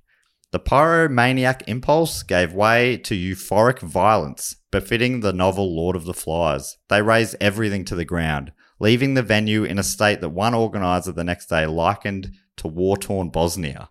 They destroyed the commercial tents, broke into cash registers, toppled sound towers, raised the hippie-inspired murals covering the security perimeter, and tried to force their way into the VIP area and the organisers' offices. So all the organisers were locked away, fearing for themselves and their lives. They're in their panic rooms. It went crazy. Like, they were literally climbing up the towers and pulling them down. They had just lost control. Fires were going off everywhere. ATMs were being turned over. They're smashing them open to try to get the cash out of them. Yeah, it was just absolute mayhem.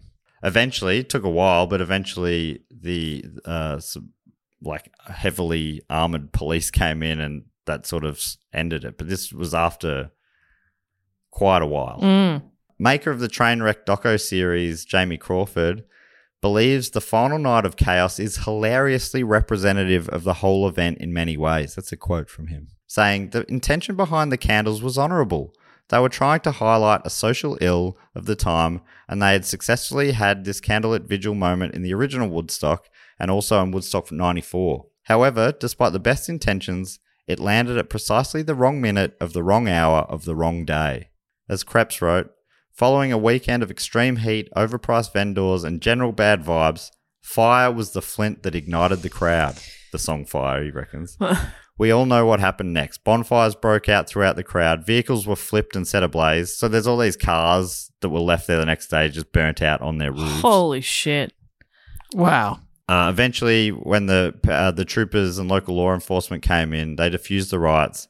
But Griffiths Air Force Base still ended up looking like a bomb hit it. So, in a conclusion, sort of, who was to blame? I mean, I think I've sort of made my vague... I've probably slanted my telling of it slightly to, there's obviously, awful people doing awful things there. Sure, yes. But I think the overarching blame has to go on the organisers. Absolutely. As soon as they fucked it. They fucked it, Yep. in every way. Yep. They did nothing right. Amazingly, nearly nothing at all right. Yep. Probably even just taking out, and I know it's ridiculous to blame heavy music for stuff, but even if you just took out those bands, it would have changed the vibe of the festival straight away. It would have attracted a different crowd. But even still, they would have had an awful time. Yeah. But potentially wouldn't have gone quite as violent, maybe. So you could change elements, but I don't think you could turn it into a good festival. No, they really set themselves up for failure. Yeah, so who was to blame? Judy Berman of Time magazine notes that the festival goers vented all the anger they had accumulated during 3 days of aggressive music, inflammatory messages, and systematic mistreatment by incompetent and unscrupulous organisers. I think that wraps it up pretty nicely. Berman contends that the festival was a complete train wreck from the beginning. It assumed that 250,000 people could function for 3 days as a community capable of self-regulating under conditions of total abandonment by the organisers, and that no serious incidents would take place. Speaking to Crawford, the director of Trainwreck, Mitchell tries to get him to place the blame somewhere. So obviously he's seen a lot of the footage. He's put together a documentary system. He goes to big lengths to be like, we're just showing you what happened. You make up your own mind, sort of stuff. John Schur and the organisers of Woodstock 99 have not accepted any responsibility for the failures of the festival. Perfect. And over the years have placed the blame on Limp Bizkit and the crowd in attendance. They're like, is that Fred Durst? He did it. And I think, that dastardly Durst. you book Fred Durst, he does a Fred Durst performance, then you go, how dare you? How dare you Durst it up in here? I don't think he has nothing to answer to or anything. Yeah. But it just feels like that's kind of ridiculous. It feels like by the time Fred Durst took to the stage, tensions were already bubbling and people were already in a completely fucked situation where the organisers had paid no attention to environmental factors. Yes. And weren't supplying basic human needs. And it was set fire to over 24 hours after he had performed. Yeah. So I don't think it's He's Fred long Durst. gone by that bit. Can he claim to not have any idea what was going on in the audience? No. But that feels like that's about where his responsibility ends. Yeah. Discussing the role of the organisers at the festival, Crawford reflected, talking to the producers about it because, as you will have seen, they have their own very distinct memories of it, partly, I think, because they are responsible for the gig and they will inevitably remember it with slightly rose-tinted glasses, And also because they saw their own limited view of the events, they weren't camping half a mile away from the action or drinking from the dodgy pipes. So I don't think they could have as a visceral memory of those events as the people who actually experienced them. So I think in some respects they made valid arguments, and in other respects they deflected wherever possible the problems that had occurred. Well, he's been very diplomatic there. Yeah. I think it's sometimes it's harder to be critical when you've met and interviewed people, spent a lot of time with them. You're like, oh, you know, they seem alright. reasonable. You don't want to be like this fucking guy who I got along with quite well. But the problem is, you know, as a director, you probably you kind of got to can't get make a sucked call. in by that stuff necessarily. It just seems so like relatively black and white to me. Yeah. There's so many factors, but they're at the top. Like so many of them funnel down from decisions they Yeah, made. I feel like they're behind all those factors Yep. in some way or another.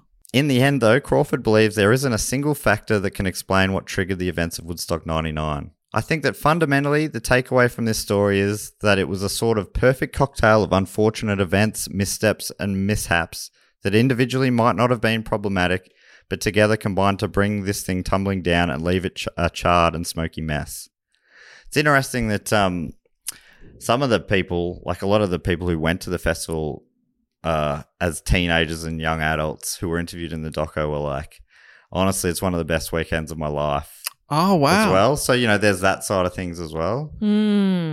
Which, yeah, that doesn't get talked about as much. But a lot of people had a great time. But, Well, yeah. memory can't be trusted. Yeah, that's right. The New York Times asked Rage Against the Machine for their opinion of the festival's controversy. Tom Morello, the guitarist, wrote an article in 1999, not long after the festival, saying, "Hey man, leave the kids alone.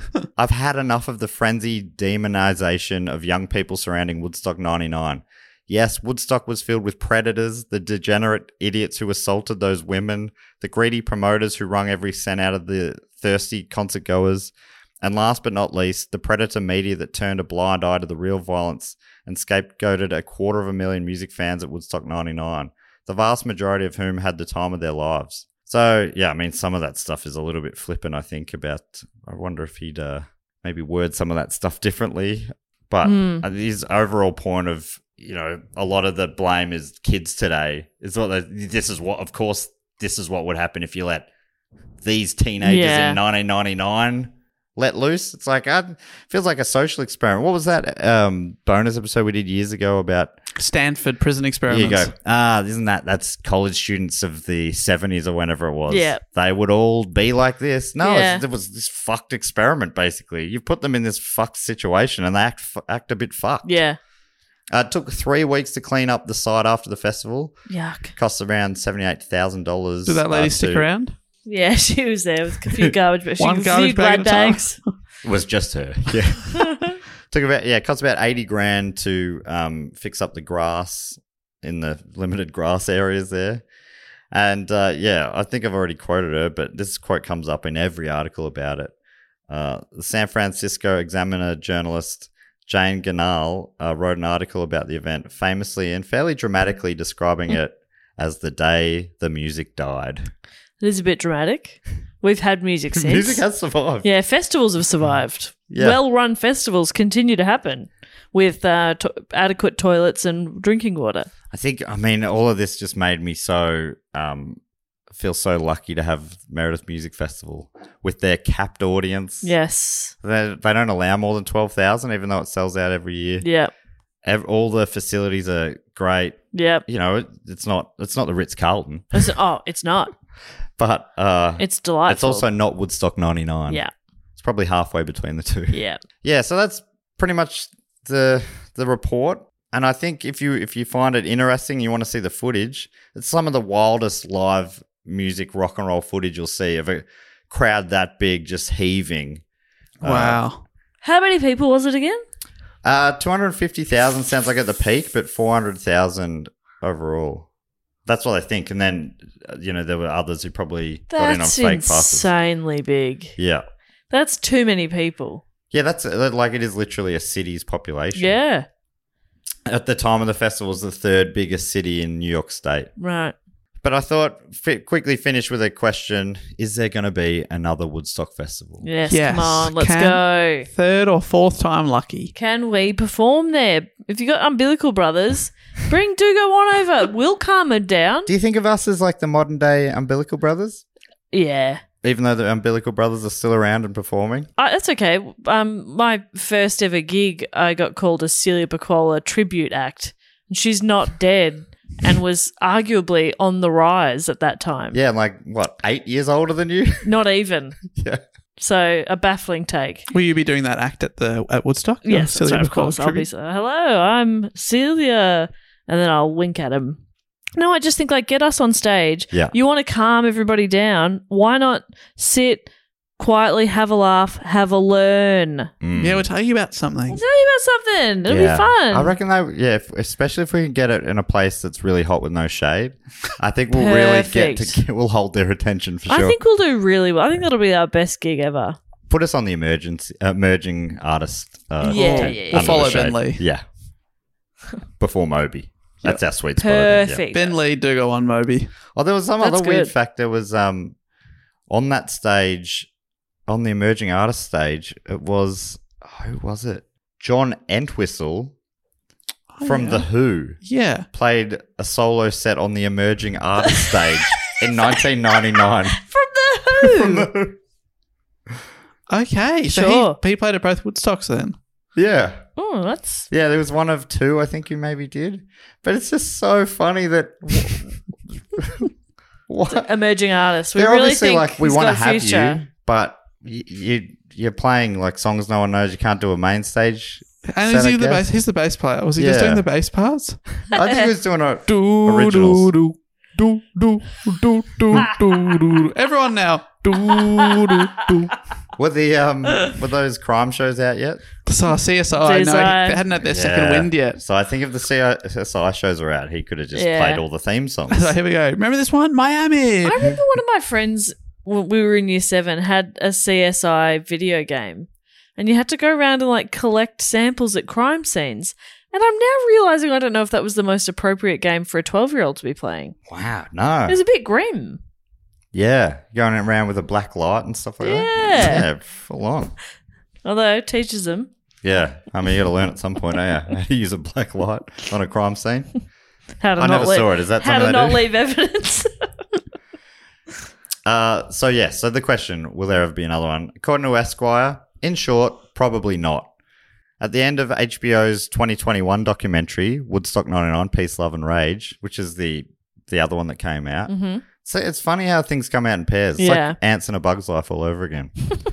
Exactly like that. So in that other doco, Michael Lang was asked if he thought there would be another Woodstock, given the carnage that unfolded at the turn of the millennium. He said that, at his age, he'd learned not to rule anything out, but it's not looking likely anytime soon. The legendary promoter passed away in January of this year at the age of 77 from non-Hodgkin lymphoma. In the years after Woodstock 99, Lang had found success writing about the original festival with his 2009 book, The Road to Woodstock, that became a New York Times bestseller. He even tried to stage a 50th anniversary festival in 2019, which was ultimately cancelled. Set to be held in Bethel, New York, suffered a number of blows before organisers pulled the plug. It was first reduced from 3 days to 1, financial and legal difficulties emerged early on, and many headliners, including Miley Cyrus, Jay-Z, Santana, and Dead & Company, amongst many others, cancelled their appearances due to the chaotic production process. Just sounds like everything. Yeah. Because he's got the name and he sort of, it kind of was great, but he stumbled upon it. The original Yeah. one was a mess as well. Yeah. So it just became iconic. So if someone else had the name, like Ian Chug, whatever that Michael Chug. Isn't there Yes, Chug. there's an Australian promoter called Chug Entertainment. Get Chug on board. Get Chug onto it. Get Chug on. If we can all pitch in, get Chug the rights to Woodstock, then I reckon it could be Would be back. golden. Yeah. Too bad Gadinsky's not around anymore. Yeah. He would have made it work. And it's a bummer that the 50th has been, that would have been primo. 2019, 50 years. Yeah, totally. It would. I think, I think the right person doing it could do something do great. something great with it. Obviously, you'd have to study the tapes, Yeah. and nearly do nothing that they did in the past. I reckon ignore the peace, love kind of thing. Let that go, Yeah. you know? You can't Just do toilets both. and enough food and shelter for everybody. Just do that. Yeah, instead of giving everyone lit candles, maybe just give them like semi-automatic rifles. All right, we're all going to shoot into the air, Shoot to the air. as a tribute to, I don't know, the troops. the troops or a bushfire or yeah, something. bushfire. That'd be nice. Because the tribute to the gun violence was fire. Yeah. So maybe a bushfire tribute with guns. That's nice. I think the logic adds up there somehow. Anyway, the festival was officially cancelled on the 31st of July 2019. And with Michael Lang passing, it's probably unlikely that another Woodstock festival will happen. Yeah. I don't know if that's sad or not. It's unfortunate that it ended in such a horrible way, but maybe it's appropriate. It seems just like the whole history of Woodstock was chaotic and Yeah. a lot of the 69 one, I reckon, is rose-colored glasses stuff as well. Absolutely. Of course it There is. was more footage there. I reckon you'd have more stories of grim stuff there Yeah. too. Yeah, absolutely. It's always nostalgia and, looking back on things and going, maybe that wasn't so bad. But it was that bad. Did anyone die at the 99 one?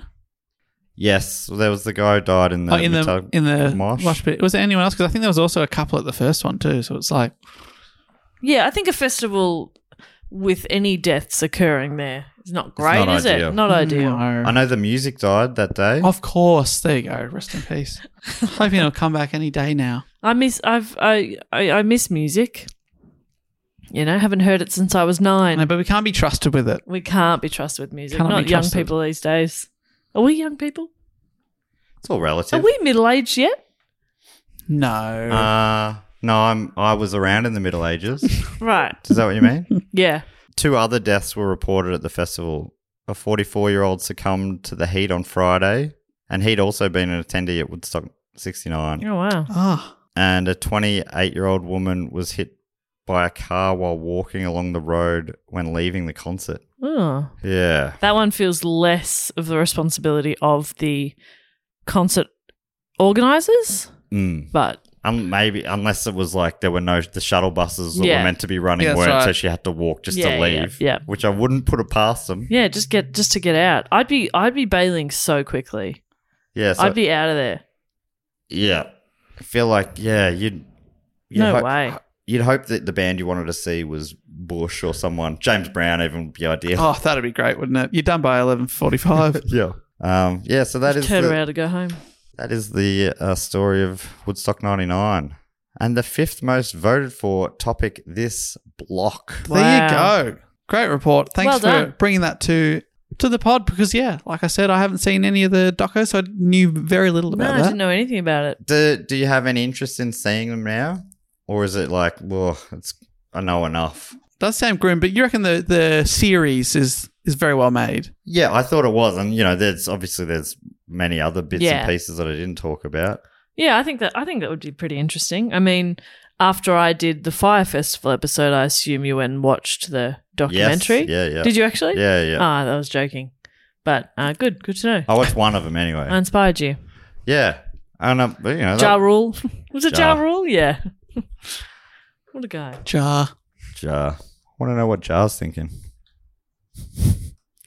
All right, well, I think that brings us to everyone's favourite section of the show, where we get to thank a few of our great Patreon supporters. If you want to support the show, you can do so by going to patreon.com/dogoonpod. There's a bunch of different levels depending on what you're into. It's mainly about peace and love, but of course also capitalism here. Yeah. So the more you pay, the more rewards you get. But of course, all of that helps make our weekly podcast free. And at the moment, our podcast network is doing 3 to 4 free podcasts a week. Mm-hmm. Dave, what are some of the rewards people can get? Well, you can, Ladies and gentlemen, sorry, I'm doing my pilot. Check 1, 2. You can get 3 bonus episodes a month, so you want to make that even more episodes coming into your podcast feed per week, plus access to 150 bonus episodes straight away that we've already recorded. You can be in a Facebook group, vote for topics, steer the show. You get to hear about shows before everyone else and get discounted tickets. That's how a bunch of people got the first tickets to. Matt, our UK tour that we're doing in November coming up very, very soon. That's right. We leave this week. Coming up this week, starting off with our show in Birmingham, then we're in Glasgow, Leeds, Manchester, Bristol, and London. Oh, I can't wait to be over there. Hope to see you over there. But London. Have a pint at John Smith's.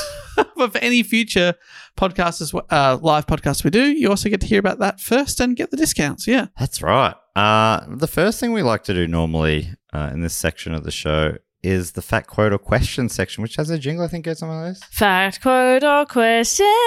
Ding! He always remembers the ding. And the way this works is if you want to get involved, you go to the Sydney Scheinberg level or above, and you get to give us a fact, a quote, or a question. I'll read out for each and every week. And this week, what is it? If I explained that well enough? Nailed it. Yeah. Give yourself a title. We read out a fact, a quote, a question, or brag or suggestion of your choosing, and we have a good time. So first up this week, I should say I don't read these till I read them. So if anyone's going, oh, why did you sort of sounded like you didn't fully know how that sentence was going to end. Oh, you fumbled over words and you sounded awfully strange. That's just who I am. Remember the time recently? It was a tongue twister or something, and you lost your mind afterwards. And you're like, that was a thrill. Oh, what a ride! I was flying by the seat of my pants. Couldn't believe I landed it. I felt like I was gripping on for deal. I felt like I was on a bucking bronco. Yeah. The first one this week comes from Stephen Edmonds, a.k.a. enthusiast in upping my level to make a certain type of submission. I wonder what it could be. What does that mean? Stephen is offering us a fact. Fact. Here it is. The Australian Women's Weekly Children's Birthday Cake Book might be quite well known. Man, it was my favourite book as Absolutely, a kid, of course. Man, what it was a farm. Yeah, what did you have? The duck. I love the pool. I was going to say the pool. With the jelly jelly water. Yeah, Oh, that's so good. The piano. I had Oh, yeah, one year. piano's nice. As a duck. I think I had a piano at one point. Yeah, I love the piano because you got white chocolate keys. Yeah, yum. Which I don't like as much anymore, but as a kid, the sweeter the better. So anyway, Stephen goes on to say, but it's just one of an extensive series, with another being the Big Book of Beautiful Biscuits. Originally based on a recipe in TBBOBB, these chocolate chip cookies. Oh, it's a recipe. Yes. It was a recipe hidden in a fact. That's good. Here it is. Get your pens at the ready if you want to have this Ready. original chocolate chip cookie recipe. I'm actually in the kitchen right now with every possible ingredient available. The oven is hot. Let's the water do is this. boiled. I can do anything you like. All right, Let's Dave. go. First, 250 grams of butter. Oh, butter. Fuck, I forgot butter. What did that Nuttelex will do? Okay, all right. 250 grams of Nuttelex. 1 cup of sugar. Okay. 1 cup of dark brown sugar. Oh, Okay. I love this when they're doubling up on sugar. Yum. 2 of the first 3 ingredients were sugar. More butter. Caster sugar. 1 teaspoon vanilla extract. Okay. Yum. 2 eggs. Doesn't specify which. I assume ostrich. 3.5 cups self-raising flour. 1 teaspoon salt. And 250 grams of choc chips. It's going to make a fair few bickies. Stephen says, I go for a mix of milk, dark, and white chips. Yeah, yum. Cream together butter, sugars, and vanilla. Mm-hmm. Mix in lightly, beaten egg. Yum. Mix in sifted flour and salt. Yeah. Okay. Add chocolate chips. Shake into small balls. Shake. Shape into small balls. Oh, right. Okay. Yep, I'm doing that because I was shaking my mix and it's gone everywhere. Sorry. I'm going to have to start again. Well, no, both steps were valid. Shake, then shape. Okay. All right. Sorry. I'm shaping. Put the balls on a lined baking tray. Bake at 180 degrees Celsius for 10 to 12 minutes. Apologies to people who use Fahrenheit. Figure it out. There's Google. There is Google. Good point. 180 degrees Celsius for 10 to 12 minutes. Don't overcook because you want them slightly chewy. Yeah, I love a chewy cookie. Thank you so much for that recipe, Stephen Edmonds. And Yum. here are the biscuits I prepared earlier. Dave, they're terrible. What do you think? You don't like them? They sound very plasticky. Hold on. Just get them out of the plastic packet. I put them in. Hang on. Oh, that's delicious. Dave, I can't believe you're eating dog biscuits just for a bit. So embarrassing. They Dave. can't even see that you're eating dog biscuits. Well, I'm going in for more. Jess, Actually, not pretty- you too. I'm going to try a dog biscuit. Oh, If I don't like it, are you going to eat it? okay. Great. This is going to be awful for some people. Why? I think some people hate hearing people eat. I think you just say that when you don't like it. Well, I'm some people. What do you think, Jess? You like this cookie for dogs? It's okay. Thank you, Stephen. Sorry, Stephen. The next one comes from Daniel Headley. Well, he couldn't cook it for you. I'm sure his were better. Daniel Headley, aka Just Call Me Daniel. This is too hard. And Daniel has given us a quote writing, Mister, you just assured me that I could speak. Look, I'm under what? I wish I knew from the top where this was going. Gentlemen, this is Democracy Manifest. Have a look at that headlock here. See that chap over there? Get your hand off my penis. This is the bloke who got me in the penis, people. Why did you do this to me? For what reason? What is the charge? Eating a meal? A succulent Chinese meal? Oh, that's a nice headlock, sir. Oh, yes. I see you know your judo well. Good one. And you, sir, are you waiting to receive my limp penis? How dare. Get your hands off me.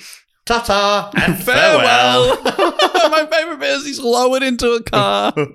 Ta-ta and farewell. You may as well have yes. said, and scene.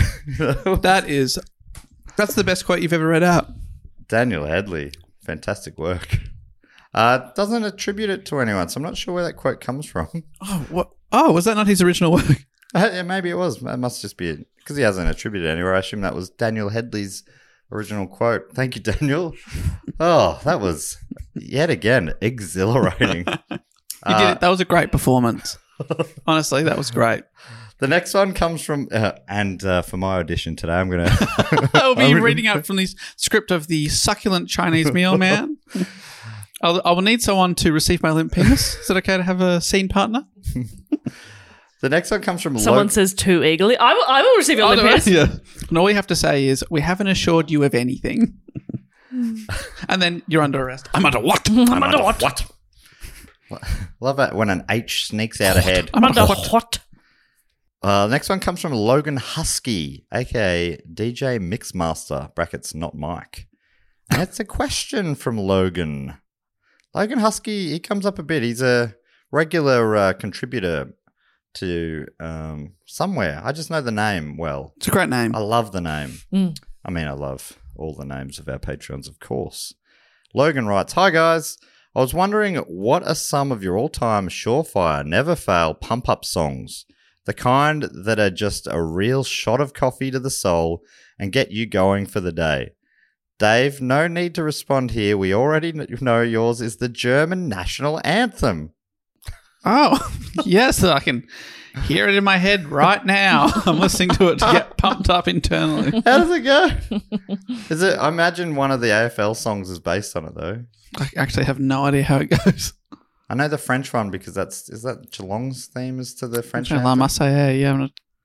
We are Geelong, the greatest team of all. We are Geelong, we're always on the ball. We play the game as it should be played. Is that yours, Matt? That is good. Is that? I mean, I might be singing out of tune, but is that vaguely the tune of the French national anthem? I can't think Why of do anyone. you ask the strangest things to Dave? Allons he knows it. enfants de la patrie. That's how it starts. Dave's always over there. Oh, Brisbane Lions is the French one, so that's Dave's always over there. How's the always Lions one nearby. go? Could you start the French one and I I can... can't think of the tune. Anyway, what's the answer to the question? What's your pump-up song? Oh, good question. I reckon maybe I love Pennywise's Broken. Mm-hmm. So is the song broken? We only got 3 seconds in. I've been used, I've been bruised, I've been broken, and my back's up against the wall, and my will to survive can be stolen. Dave, take it from me. My one is, I'll admit that we a few weeks ago did the bank robber. What was his name? Hollywood Bandit. Yes. And we laughed at the time that he would listen to Highway to the Danger Zone whilst putting on his makeup for the bank robbery. That's funny. And I did a post about it that week on Instagram, and I thought, I'm going to listen to it while I'm doing the dishes. I was rocking out. It's a true pump-up classic. Yeah. It's great. I also love, from Scarface, Push It to the Limit. Do you know that song? Oh, yeah. I don't know if I do know that one. That's good. Can I throw in a song by the OCs, The Dream? That's a banger. Okay. Also, it's another like 80s movie song. I've never seen the movie, but it's called... I also think Motley Crue, Kickstart My Heart is also a great pump-up song.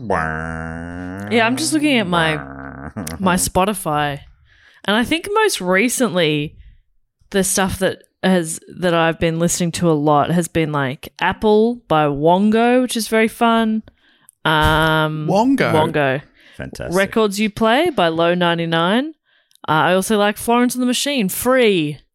That's got a good pump up. I reckon that is like, it's the closest I felt to the first time I heard the other big Florence and the Machine song, whose name now escapes me. The old one. The one from fucking Eat, Pray, Love. Maybe a body part's involved or something. You've got the love? You got the love. No. Love heart. The heart is a body part. There it is. St. Elmo's Fire, Man in Motion's one I was thinking of. Oh, okay. Yeah, yep. I also think I'm looking at classic pump-up songs on Spotify. There's a playlist here. One of them is Pretty Fly for a White Guy. Does that pump you up? They played Woodstock 99. I think the only one they got right is Wanna Be by the Spice Girls. That pumps me up. That's a classic. Absolutely. Well, there's something I didn't mention, The Offspring. Is it Dexter or Noodles? Which one's the one Noodles with the blonde hair? guitarist. Dexter's the singer with the blonde hair. Dexter, yeah, he's very unconvincing. I think in some... Anyway, there were these sort of blow-up dummies that they had made to look like the Backstreet Boys, and then he sort of beat them down with a baseball bat and went... and it was like one of the lamest attempts I've seen of someone trying to be badass. Yeah, that I've ever badass. seen. But anyway, which it feels mean. I'm sorry, Dexter, if you're listening. Hi, Dexter. I thought you were the coolest thing in the world in the 90s growing up. So it was the biggest thing in the 90s. Oh, here it... We are the pride of Brisbane town. We wear maroon. Yep. We will always fight for victory, Yep. like Fitzroy and Bears of old. That's the French one. Marchand. But he's answered his question here. Love that. Saying, someone would be Sabotaged by the Beastie Boys. Oh, that's a good one. All My Life by the Foo Fighters and The Drop by Regurgitator. Good choices. Thank you for continuing to produce the show week in and week out for almost 7 years, and that is not only thoroughly entertaining, but genuinely interesting, making my nights driving Uber so much more bearable. P.S. Sorry about the German joke, Dave. I couldn't resist.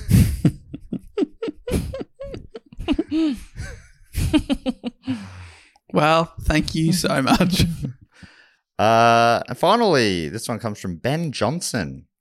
MK Don's own. Is that where the MK Dons are from? And Ben has given himself the title. Okay, it's a hyperlink to a map. Let's see where this takes us. This is highly irregular. We're going on a quest here. The Ben Johnson pub. It took me to.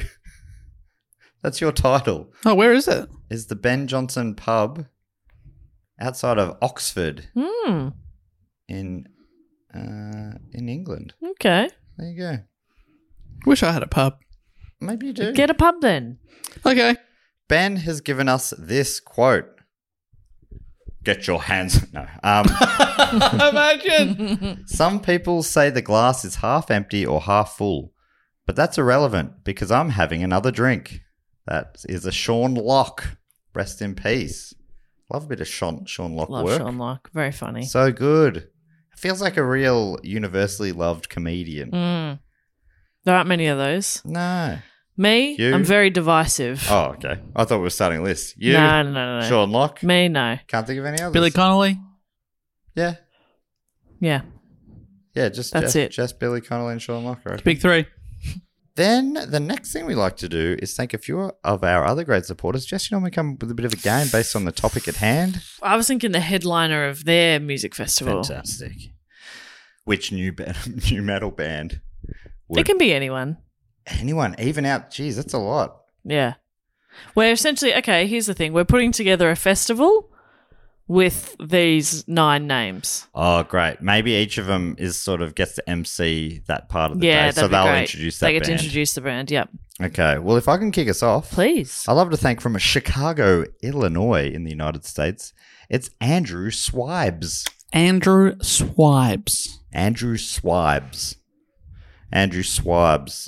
Tribe Called Quest. Oh, introducing a Tribe Called Quest. Yes. And I he love makes a that. little joke. He says, Andrew Swibes introducing a Tribes Called Quest. And he goes, sorry, I'm nervous up here. I've never talked to in front of 250,000 people before. But people are still applauding. Like, they're loving Yeah, it. they're getting into it. Can I kick it? Yes, you can, Andrew. So it goes really well. And it's a fantastic selection there from Andrew. And I hope it's everything you want. They're opening the festival for us. That's great. That's huge. It's a big open. We're not having any duds. That's what it's called, the No Duds Festival. Yeah. It's all No studs. duds allowed. No duds. Yeah. Not a bad name, actually. Thank you. All Studs, No Duds. Thank you so much, Swibesy. Hope you don't mind me calling That's you what that. you should be calling your UK tour. You Swibesy? guys- No. All studs. All no Studs, duds. No Duds. It's time I'm to the rebrand. dud. You're the studs. I mean, the tour is starting this week. Should we? Should we rename it? Rename it. I think it'll be worth it. What about all studs in brackets apart from one? Oh. You choose. Choose the dud. You choose the dud. You got the dud. You got the dud. Set up yourself, Poindexter. I'd also love to thank from Sacramento in California, United States, Morgan. Good Morgan. Good Morgan to Morgan, who is introducing The Prodigy. Yeah, is this like a mythical festival? We can have everyone. Yeah. Yeah. Because I mean they're still going, but what was their front man? Keith Flint sadly died. Yeah, he was Another sort of band the that I front was man, right? very big into in the 90s. Very influential in Another my band childhood. that I would not have been surprised to see on that lineup. Yeah. Fatboy Slim was on there. Wow. Chemical Brothers. So I reckon rounding out those three would be the Prodigy, Like they're the like biggest. the 3 big beat bands. Yeah. But Morgan. Yeah, brought a lot them of along. blockbusting beats from those sort of bands. Yeah, that's right. And imagine if they were back with another one of those. It's crazy. Morgan, fantastic selection. And finally from me, I'd love to thank from Tulare, also in California, in the United States, it's Candace Harrison. Savage Garden. Oh. The fourth of the big 4. Yeah. Wow. Pretty huge. Pretty huge. I believe in And other songs. Yeah, what's So- it? I like that one that went Chicky Cherry John. Yeah. Down, down. Is that the same one? Is that ooh I wee wah ma ma ma ma? Sorry, I get confused between Korn and the vocal work of Darren Hayes. It happens a lot. Dave, do Oh, you want to you thank got- some people? There was a photo I posted on our social medias recently, and someone said, "Oh, hello, Darren Hayes," saying That you look like Dave? Darren Photo Hayes. of me. Yeah, I'll take that. A 90s superstar. Gorgeous. yeah, that's a hot man, That's a hot man. Thanks very much. and so is Darren Hayes. Stop flirting with Dave. I won't. We're at work. Thank you so much. Next up, I'd like to thank from New York, James Lee, who's introducing Missy Elliott. Oh. Her neck, her back, etc. Wow. Exciting. There's 2 ways you can go when you start with Missy. Yeah. Well, there's at least 2, Uh-huh. and you went one of those ways. Yeah. and I think you've done a fantastic effort. Geez, this festival is going to sell out too quickly. Too quickly, That'd be yeah. my only concern about it. Well, that's another thing one of the organisers said was, we can't vet every person who buys a ticket. Okay. Like saying, again, saying it's just a bunch of individuals making bad choices. The fact that they all formed a mob when they were just like disparate groups of people means that probably no environmental, like Jess said, they probably didn't need to look into any of their sort of Yeah.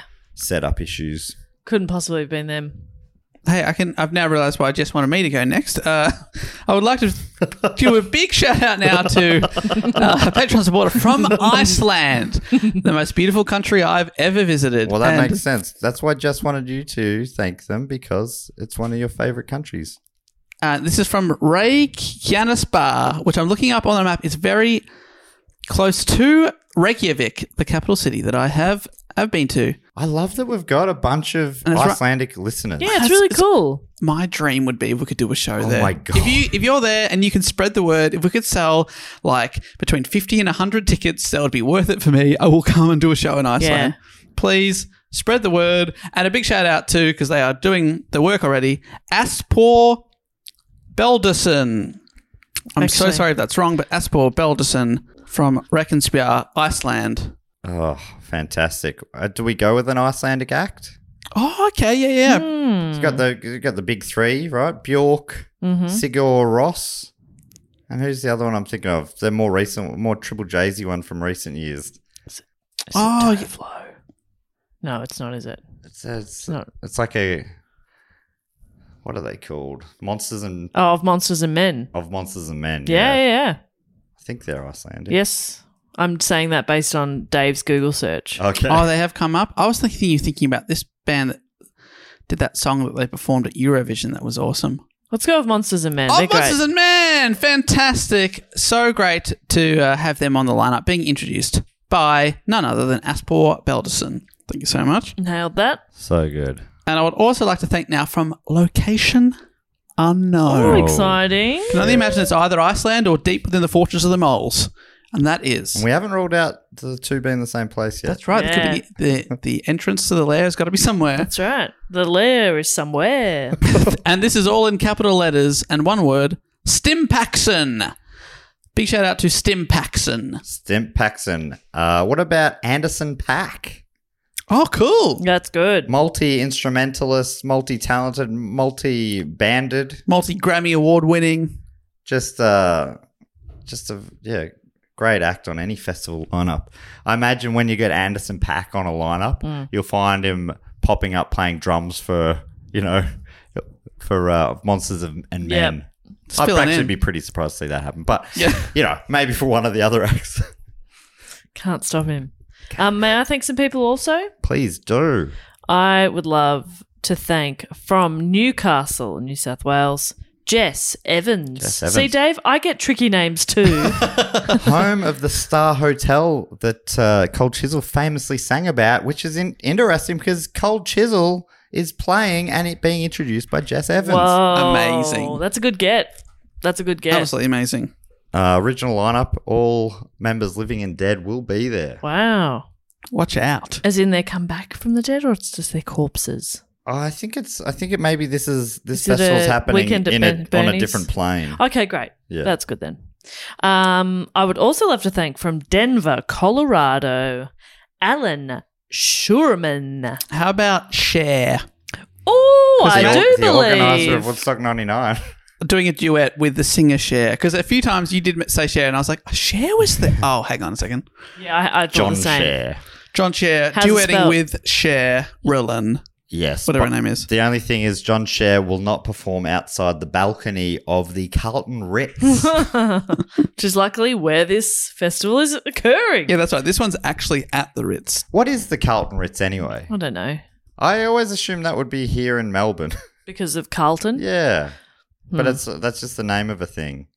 Oh, it's a chain of Of like nice places. yeah. Nice hotels. Of like nice places. nice places. They're pretty nice. Their headquarter is at Chevy Chase Manor in Chevy Chase, Maryland, in the United States. Okay. Hey, is his name a joke on a location? Let's not get stuck in a Sorry. Wikipedia wormhole. Okay, we've got one more name. Let's finish this and then let's definitely dive into that because I'm desperate to know. Okay, yes. Finally, I would love to thank also from deep within the Fortress of the Moles, Fantastic.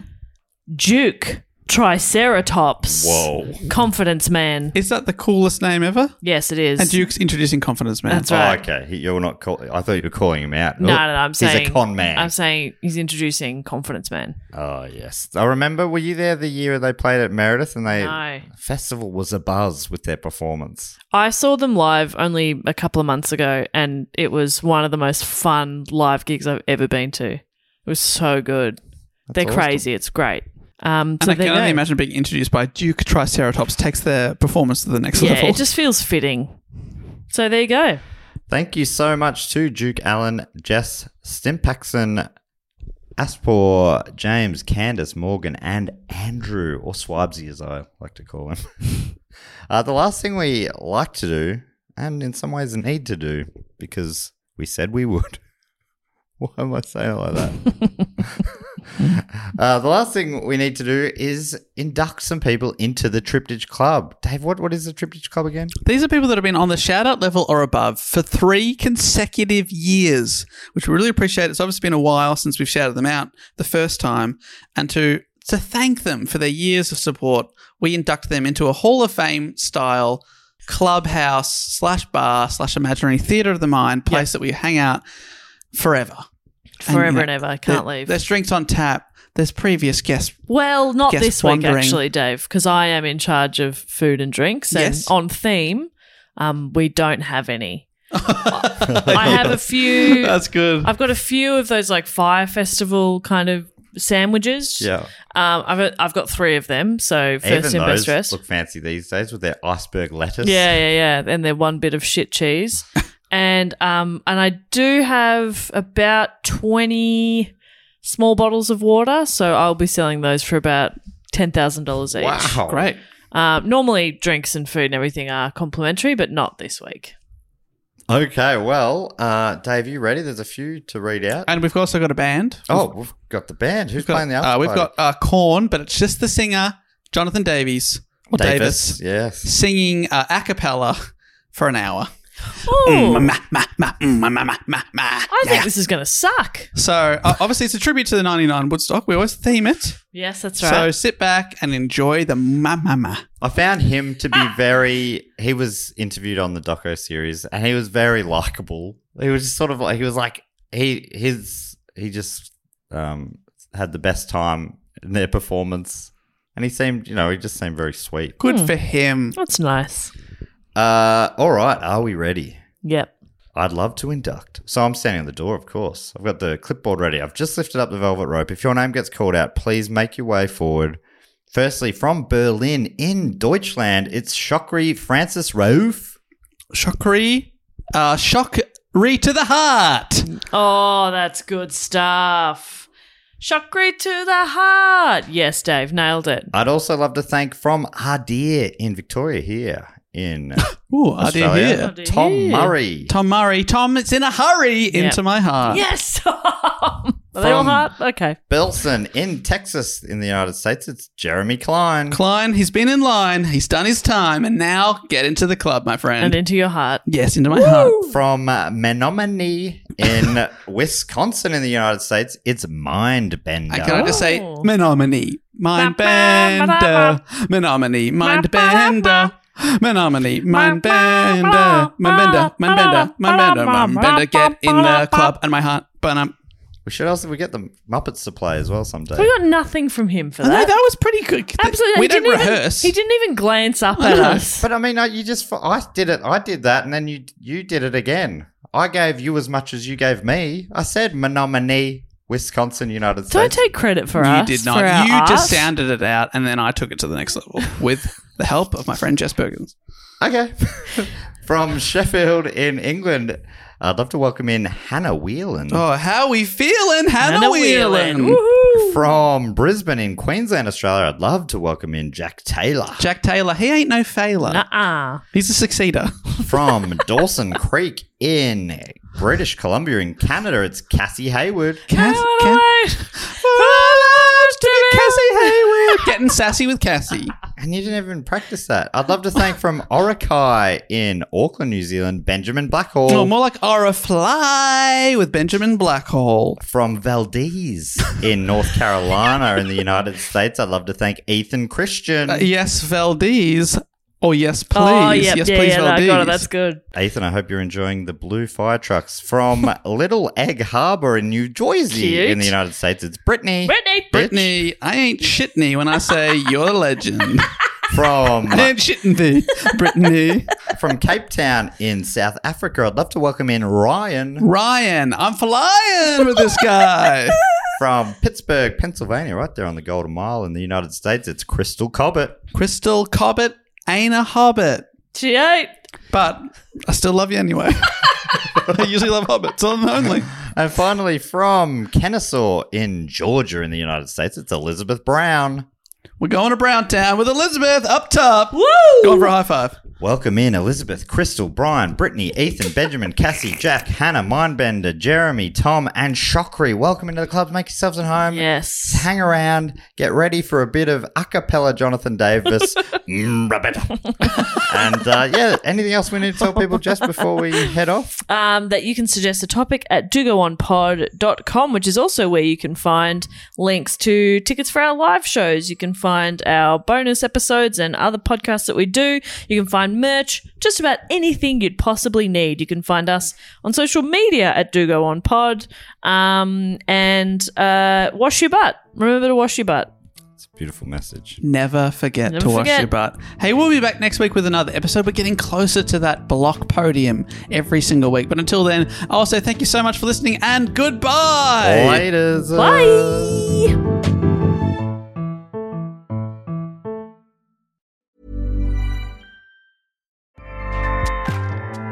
Acast powers the world's best podcasts. Here's a show that we recommend.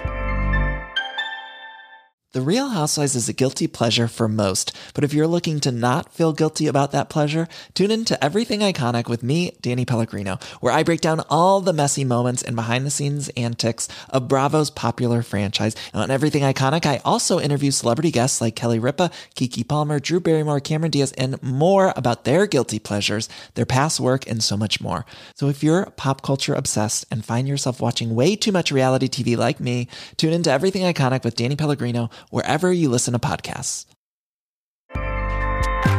Acast helps creators launch, grow, and monetize their podcasts everywhere. Acast.com.